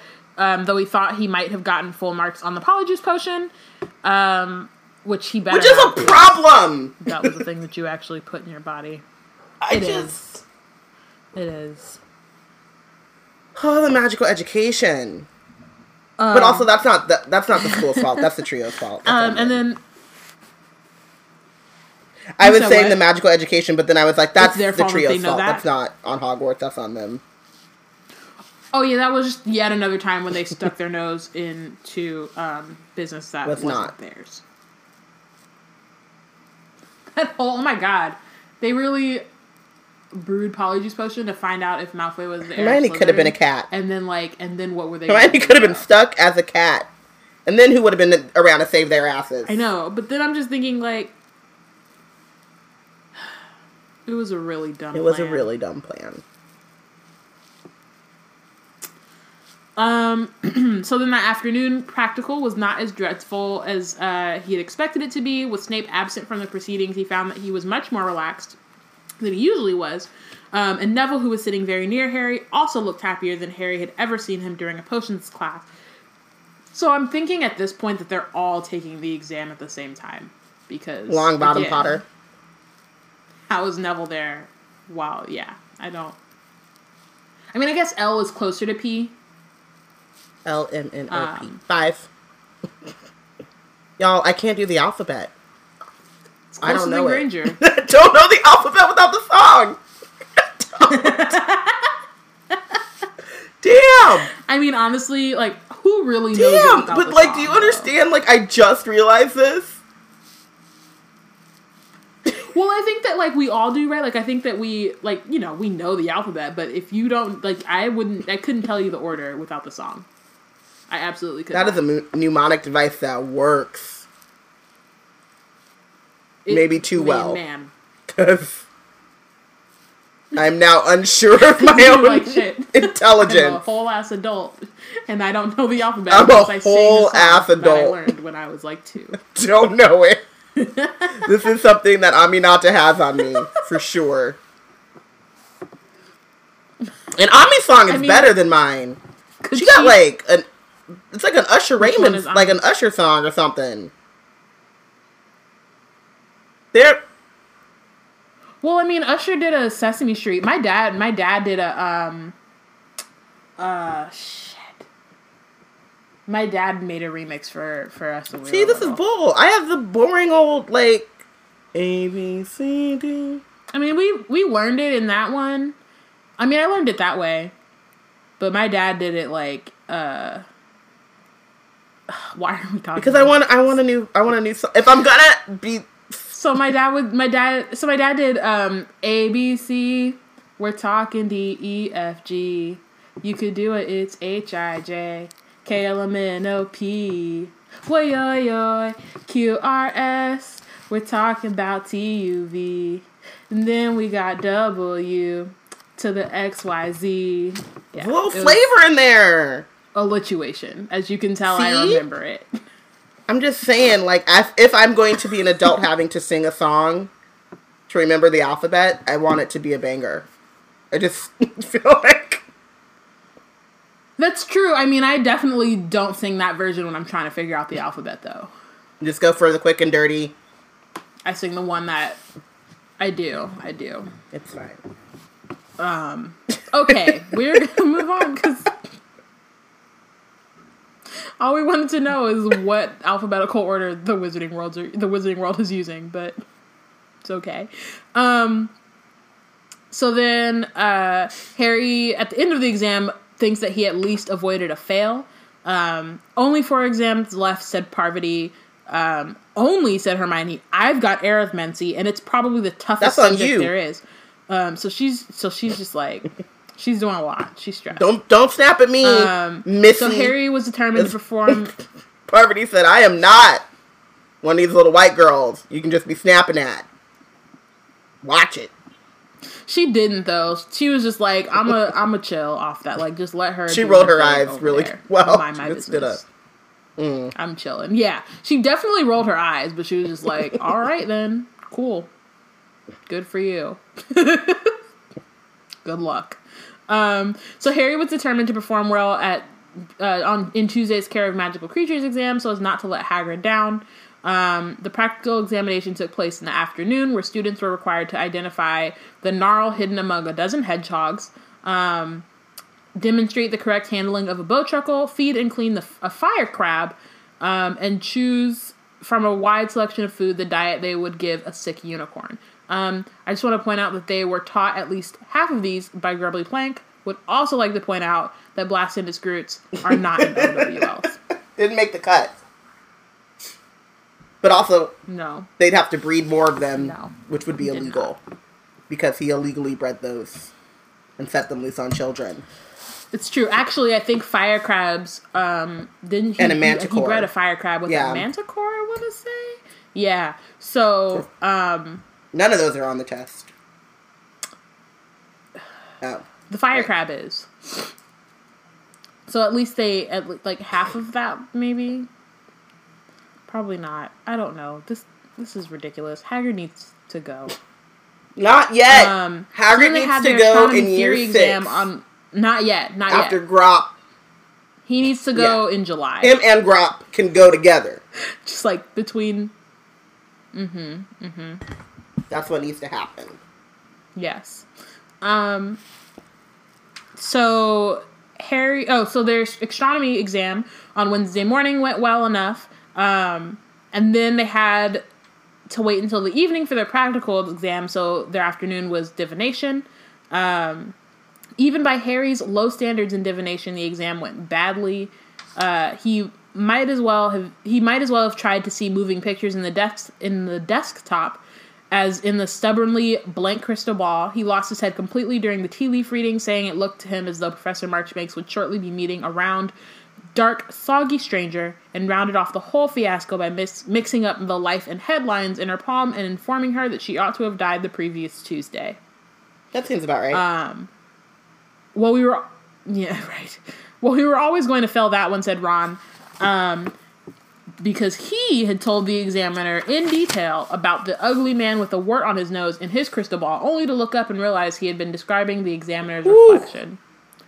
So, basically, they are never taking that class again, but no one cares. It's like, that had to be so painful to sit through after that. Just to be like, wow, okay. My bad, sir. So, about them tea How's your day? How are you doing? You look healthy. Oh my gosh. We shouldn't have taken that stupid subject in the first place, said Harry. Still, at least we can give it up now. Yeah, said Harry. No more pretending we care what happens when Jupiter and Uranus get too friendly. And from now on, I don't care if my tea leaves spell die, Ron, die. I'm just chucking them in the bin where they belong. It's great. It's great. So Hermione shows up and says she thinks she did well in arithmancy.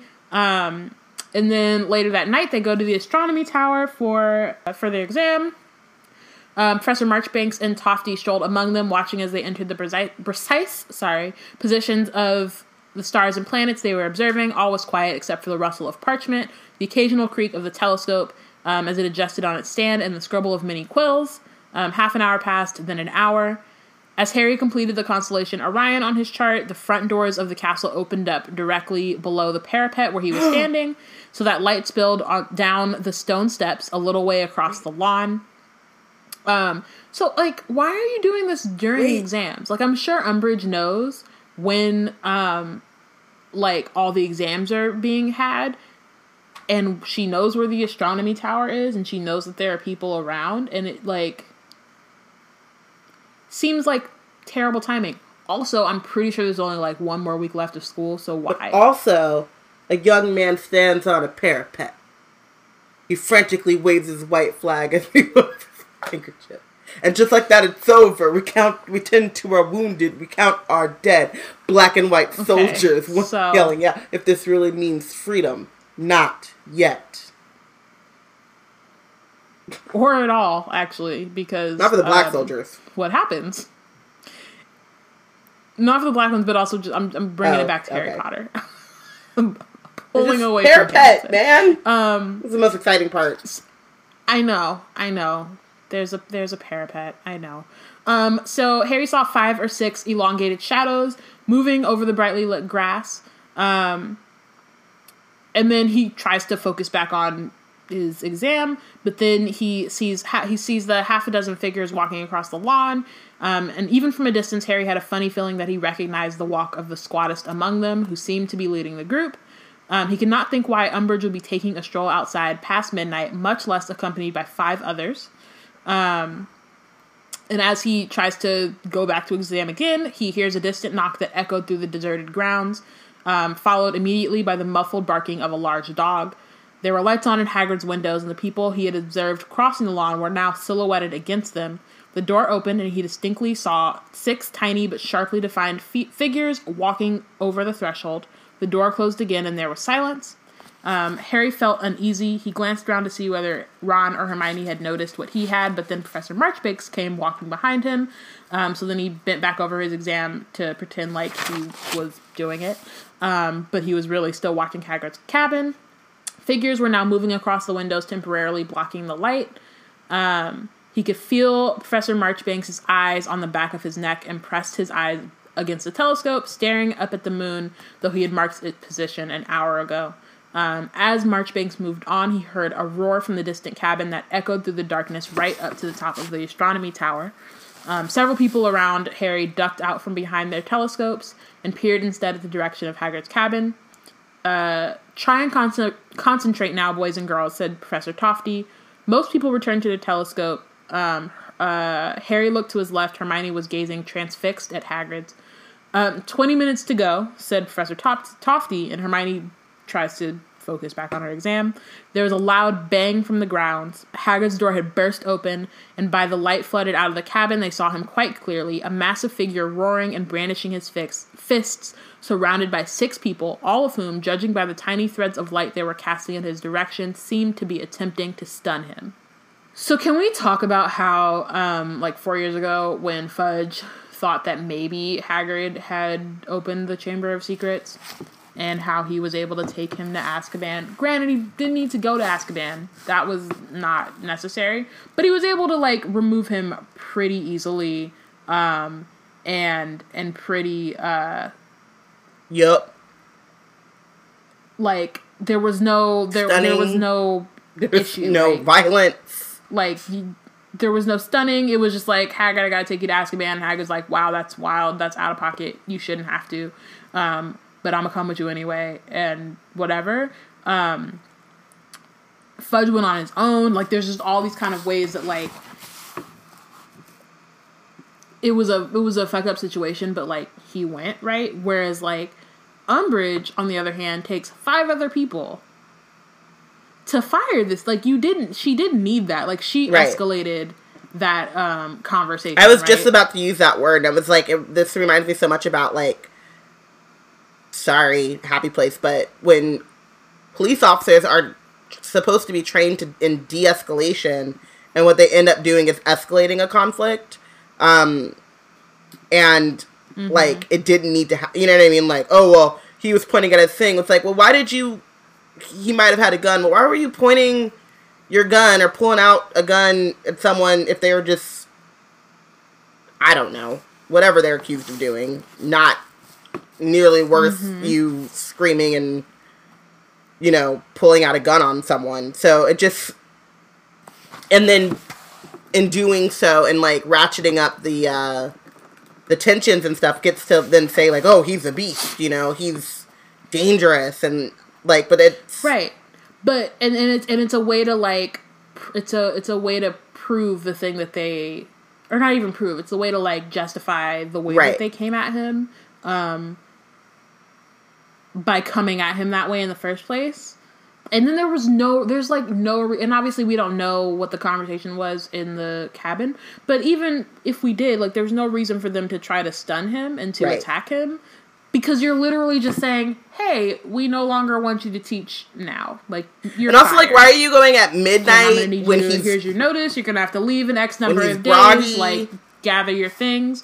And Hagrid was prepared for that, right? He knew, right? But instead, she comes through with 6 people. Who knows what she said? She probably said all sorts of things about his mama. Right. His daddy. Mm-hmm. It was probably, mad disrespectful. And now, all of a sudden, he's being attacked. And he has his Giant's blood, so, obviously he didn't get taken down, but he can't perform magic back at them. He can't, really defend himself. And he wouldn't. That's the other thing, too. Is no, cried Hermione. It's not like Hagrid would. Right. It's not in his nature. If he thought he was really in danger, maybe. But, it's not in Hagrid's nature to attack back. It's got to be Battle of Hogwarts type level stuff for him to, to do that. And so... yeah. And to go, again, if someone's coming in my house at midnight, you're starting off on the wrong foot. No. And again, why midnight? It's just all... mean, this is all problematic, obviously. All of it. So Hermione cries no. Professor Tofty says, "My dear, this is an examination." But no one was paying attention to their star charts anymore. Jets of red lights were flying beside Hagrid's cabin, yet they somehow seemed to bounce off of him. So there were cries and yells echoing across the grounds. A man yelled, "Be reasonable, Hagrid." And Hagrid said, "Reasonable be damned, you won't take me like this, Dawlish." Dawlish is such a tool. Like, I need him to find some morals or some shit. Like, he needs to go. But also, like, y'all already escalated it. Tell him to be reasonable. You're gonna tell Hagrid to be reasonable, but you're... Bitch, you stunned me! You be reasonable! Like, you fired off at least 12 stunning... You fired off at least, like, 2 stunning charms, or stunning spells each, and you're telling him to be reasonable. Yeah, we would have had to fight. Word? Like, it's already a fight. Like, it's just... What? So then Fang comes out attempting to defend Hagrid, and then a stunning spell catches him, and Hagrid gives a howl of fury, lifted the culprit bodily from the ground and threw him. The man flew what looked like 10 feet and did not get up again. Hermione gasped, her both hands over her mouth. Harry looked around at Ron and saw that he too was looking scared. None of them had ever seen Hagrid in a real temper They just went after his dog! Let someone manhandle Zelda. Like... I bet you I wish you would. I bet you I wish what you thought you would. What about Robert? Robert can go fuck himself. He can take care of himself. I don't fucking care. I hate the cat. He just walked past you. And I just... So then the front doors open again, and a single long black shadow was now rippling across the lawn. "Now really," said Professor Tofty. "Only 16 minutes left, you know." But no one paid him the slightest attention. You gotta appreciate, like... how dare you, his ability to focus on his job. Huh? Like... He's trying. Like, guys... He's like, come on, he's trying to... There's clearly a crisis happening. He's like, I'm trying to pull it together. Focus! I just need 6 minutes. Come on. "How dare you," the figure shouted as she ran. "How dare you?" "It's McGonagall," whispered Hermione. "Leave him alone. Alone, I say. On what grounds are you attacking him? He has done nothing to warrant such..." Hermione, Parvati, and Lavender all screamed. No fewer than 4 stunners were shot from the figures around the cabin toward Professor McGonagall. What in the fuck is going on? Listen. Like, in what way? Listen. And the fact that it was 4, right? Like, it's not like Umbridge didn't shout stun her. It was like, I'm sure Umbridge was one of the motherfuckers who stunned her, but like 3 other dudes, ours, who she probably all taught, turn around and stun this like 60-year-old woman who's coming through to defend her colleague. And she didn't pull out her wand or nothing. She's just like, why don't y'all chill? What we won't do here is be stunning people on this is a school. Y'all just stunning motherfuckers. Like, what is this? No. Amani said, "No, you don't attack McGonagall. We riding. Burn down the R's office." And Portia said, "F these R's." Like, all, like, just, this is so ridiculous. Like, no. I love, though. No. Just, everyone is like, oh, damn, they coming at Hagrid like this, but they stun McGonagall. And it is burning down the Aura's office, re-riding. Like, the chat was like... No. Well, no, because, like, it's already, like, fucked up, right? So I think all of us, and, like, I feel like this is kind of the same thing that I'm thinking is just, like, this is, like, awful. But then, like, McGonagall literally has nothing. Like, she just came out and was like, hey, maybe we should not. Introspection, maybe you should get some. Hey, maybe don't. Right. But still, again, also... So, you stunning McGonagall and we right. Galloping gargoyles, shouted Professor Tofty, who seemed to have forgotten the exam completely. Not so much as a warning, outrageous behavior. Cowards, bellowed Hagrid. Ruddy cowards, have some of that, and that. Oh my, gasped Hermione. Hagrid took 2 massive swipes at his closest attackers. Judging by their immediate collapse, they had been knocked cold. Harry saw him double over. In the next moment, Hagrid was standing again with what appeared to be a sack on his back, and then Harry realized that Fang's limp body was draped around his shoulders. Get him! Get him! Screamed Umbridge. Which is like, why? Literally all you have to do is say, hey, we don't want you to teach at the school anymore. You're going to have to leave at a certain point. What is the point of attacking him? Are you asking me for an answer? There's literally no reason. He has not done anything to warrant you attacking him. And, like, Hagrid has been tripping for so long. For most of his days. But he doesn't deserve Hagrid this. stay tripping. I'm sorry. I was, like, he is always on one, but does not deserve this at all. But you're right, he be tripping. So Hagrid ran full pelt toward the distant gates and disappeared into the darkness. And he went to go take Grawp with him. Long minutes, quivering silence, everyone gazing. Oh, no, he didn't do that? Right. Oh, I wish. My bad. No, you didn't have the time, apparently. After a long minute silence, Professor Tofty says, 5 minutes to go, everybody. I mean, he got caught up too, to be honest. And then he was like, well, it's over now. We have exams. So after the exam ended, none of the students were going to bed. They were all talking loudly and excitedly at the foot of the stairs about what they had witnessed. That evil woman, gasped Hermione, trying to sneak up on Hagrid in the dead of the night. She clearly wanted to avoid another scene like Trelawney's, said Ernie. But it's also like, she didn't attack Trelawney in the middle, like, right? It was still very different. She didn't bring but it's also because with her to fire Trelawney. Didn't bring ours with her, like, didn't, but it's also the added part of her being, or of him, sorry, being half giant. So it's her prejudices and like bigotry that's also, and she's like here. Unnecessarily afraid of him, even though he's never been a threat to literally anyone. And escalating the situation, because you literally could have just been like, hey, Hagrid, you're fired. It's the thing that she could have done. And Hagrid would have cried, but he would have gotten over it. He was ready for that. And then he knew it was happening. He was prepared.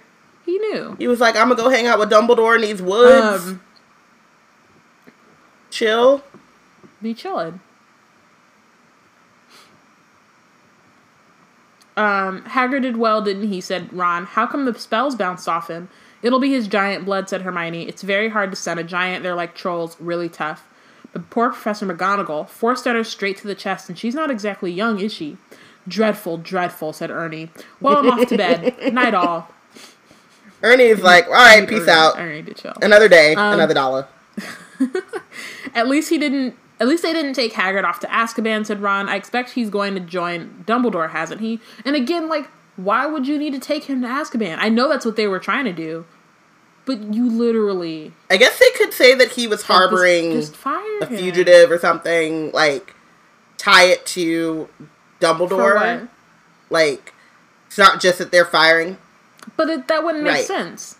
Because he obviously doesn't know where Dumbledore is. But, I mean, they took him to Azkaban because of why before? It's not the first time.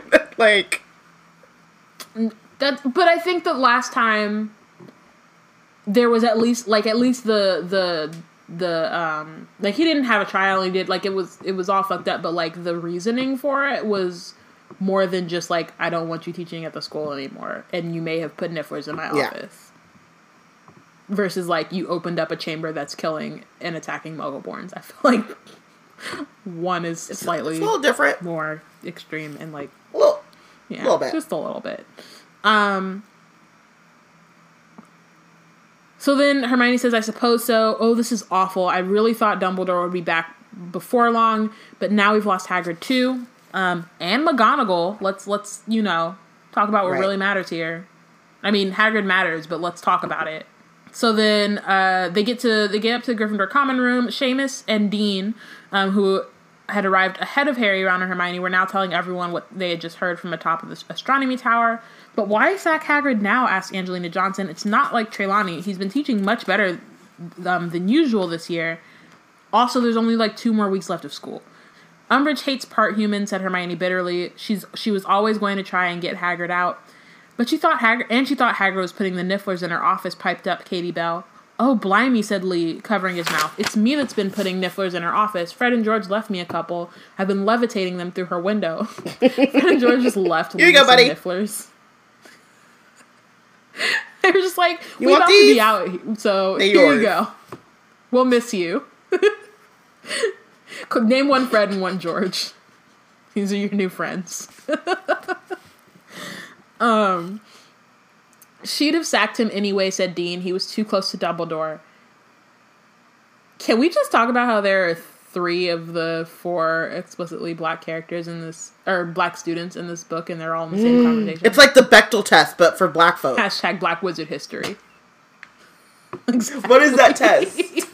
We need that. It's the Wakanda test. Are there more than 2 explicitly black characters talking about non-racial things? I feel like I think it actually is a thing, and I'm pretty sure it's called the Duvernay test. But I'm okay with that name too. Yeah. 2 or more people of color having a conversation not about race.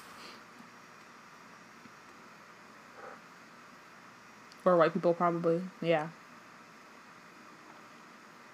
Okay. I just hope McGonagall's all right, said Lavender tearfully. And I mean, if we want to go with what's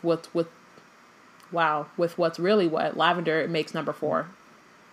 Boom. And Hermione makes number 5. Power to the people. This might be my new favorite scene. So they carried her back up to the castle. We watched through This might be my new favorite scene of the whole book. Changing everything. It's definitely not. Career advice is the thing. Because career advice, but But this is important. It's an important moment in Black Wizard history. They carried her back up to the castle. We watched through the dormitory window, said Colin Creevey. She didn't look very well. Madame Pomfrey will sort her out, said Alicia Spinnet. She's never failed yet. It was nearly 4 a.m. before the common room cleared. Harry felt wide awake. The image of Hagrid sprinting into the dark was haunting him. He was so angry with Umbridge that he could not think of a punishment bad enough for her. The Ron suggestion of having her fed to a box of starving blast-ended Scroots had its merits. I mean, also, I feel like it would probably be karma, just like, and irony maybe. Like, you sacked Hagrid and now you have to be eaten by his own creation. Like... So then, the next day... But also Hagrid was teaching children final exam about an animal that they then thought would be a good torture device. Yes. Whew. Should have been fired. The actions around the center words, that's not what I'm trying to say. Basically, what she was trying to do wasn't wrong. It's just how she went about it, which was the problem. It's very easy to sack Hagrid. It would have been like the easiest thing. And even all the Gryffindors would have been like, that sucks, but we knew it was coming. It makes what else were they gonna do? Not sack Hagrid? Exactly. Oh my gosh. So they go to their History of Magic exam at 2:00. Harry felt exhausted. He just wanted this to be over so he could go and sleep. Then tomorrow he and Ron were going to go down to the Quidditch pitch. He was going to have a fly on Ron's broom and savor their freedom from studying. So then the test starts. It was several seconds before it occurred to Harry that he had not taken in a word of the first question. There was a wasp buzzing distractedly against one of the high windows. Slowly, tortuously, he began to write an answer. He simply skipped question 4, which is, in your opinion, did the wand legislation contribute to or lead to better control of goblin riots of the 18th I gotta know about these goblin riots, guys. I gotta know. So do I. Yeah. All these questions, I'm just like, why do we not know more about the history of magic? So then he tried question 5, which was, how was the statute of secrecy breached in 1749? And what measures were introduced to prevent a recurrence? Is that Dorcas? And then there was another... Dorcas? Say it again? Dorcas, Belorcas? Whatever. No, that's Rappaport's Law. Oh, is it with Rappaport's Law? Google. What's her name? Dorcas? that sounds very, that sounds really, close. How was the statute of secrecy breached in 1749? 1790. Oh. See, and this is the other thing about the laziness. She should have gone back in her book, put 1749. Boom. Mm-hmm. Yeah. She was like, it was in the 1700s somewhere. I don't really remember, but nobody will care. She don't know us. At all. Dang it. She didn't foresee this being a podcast, so.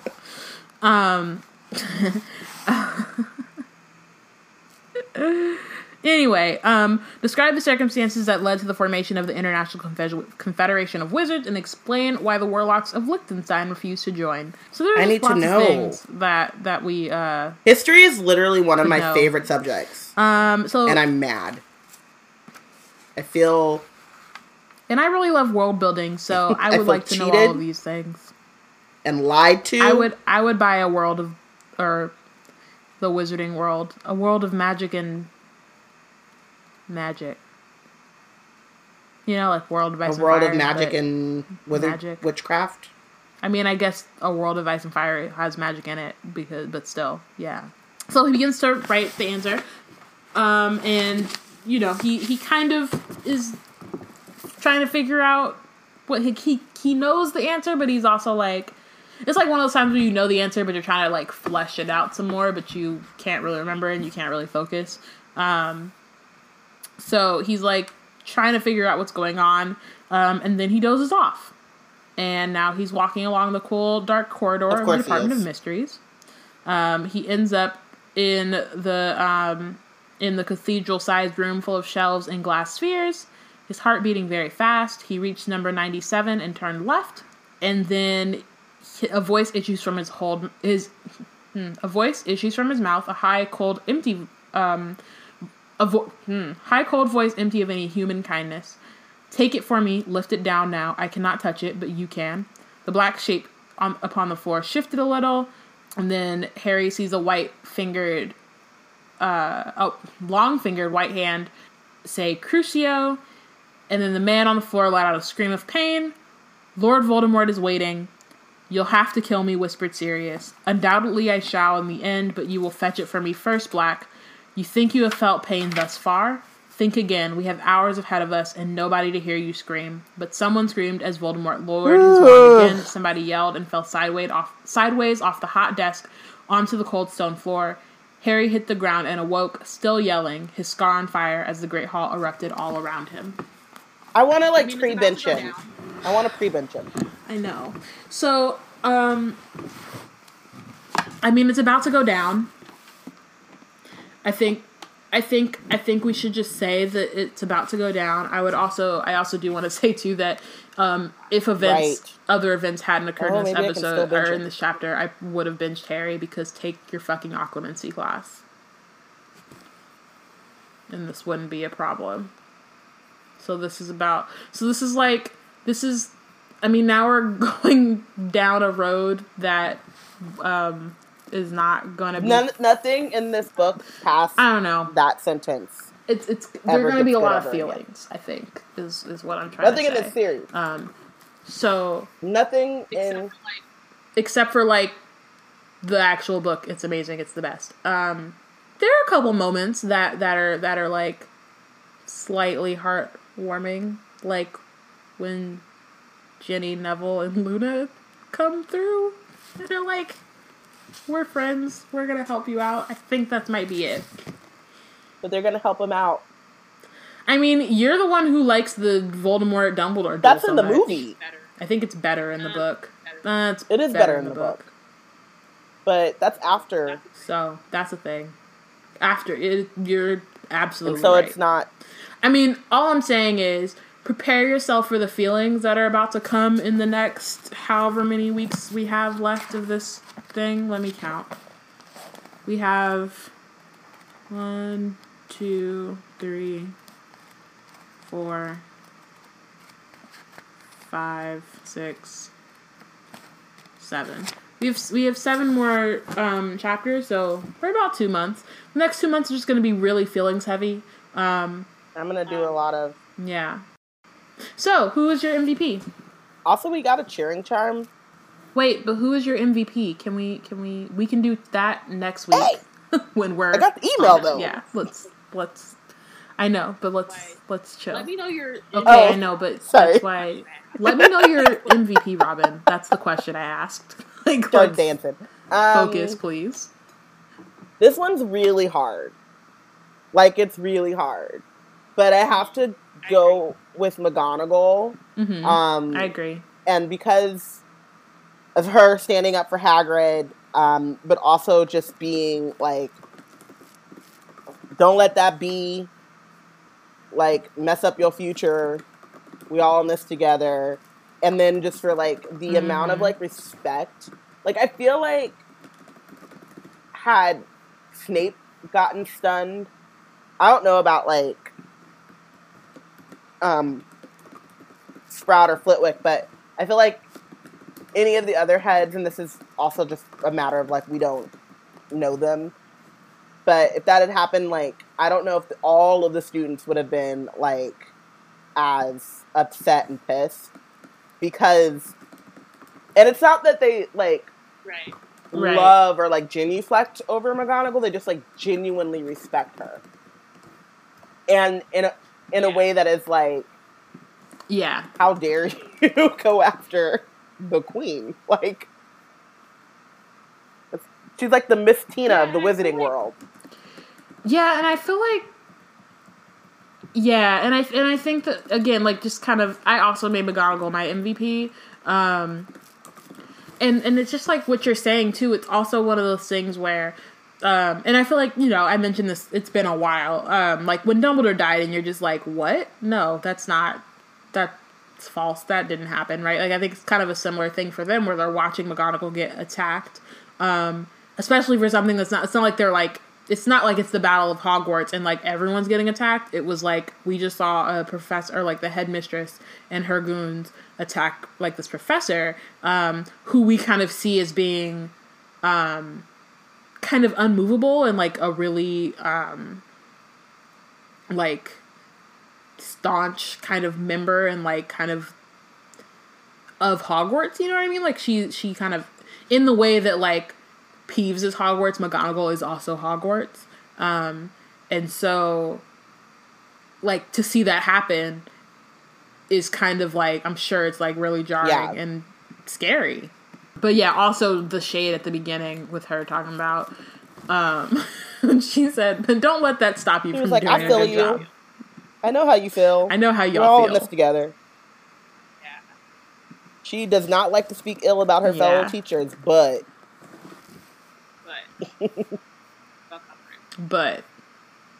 fuck Umbridge, basically.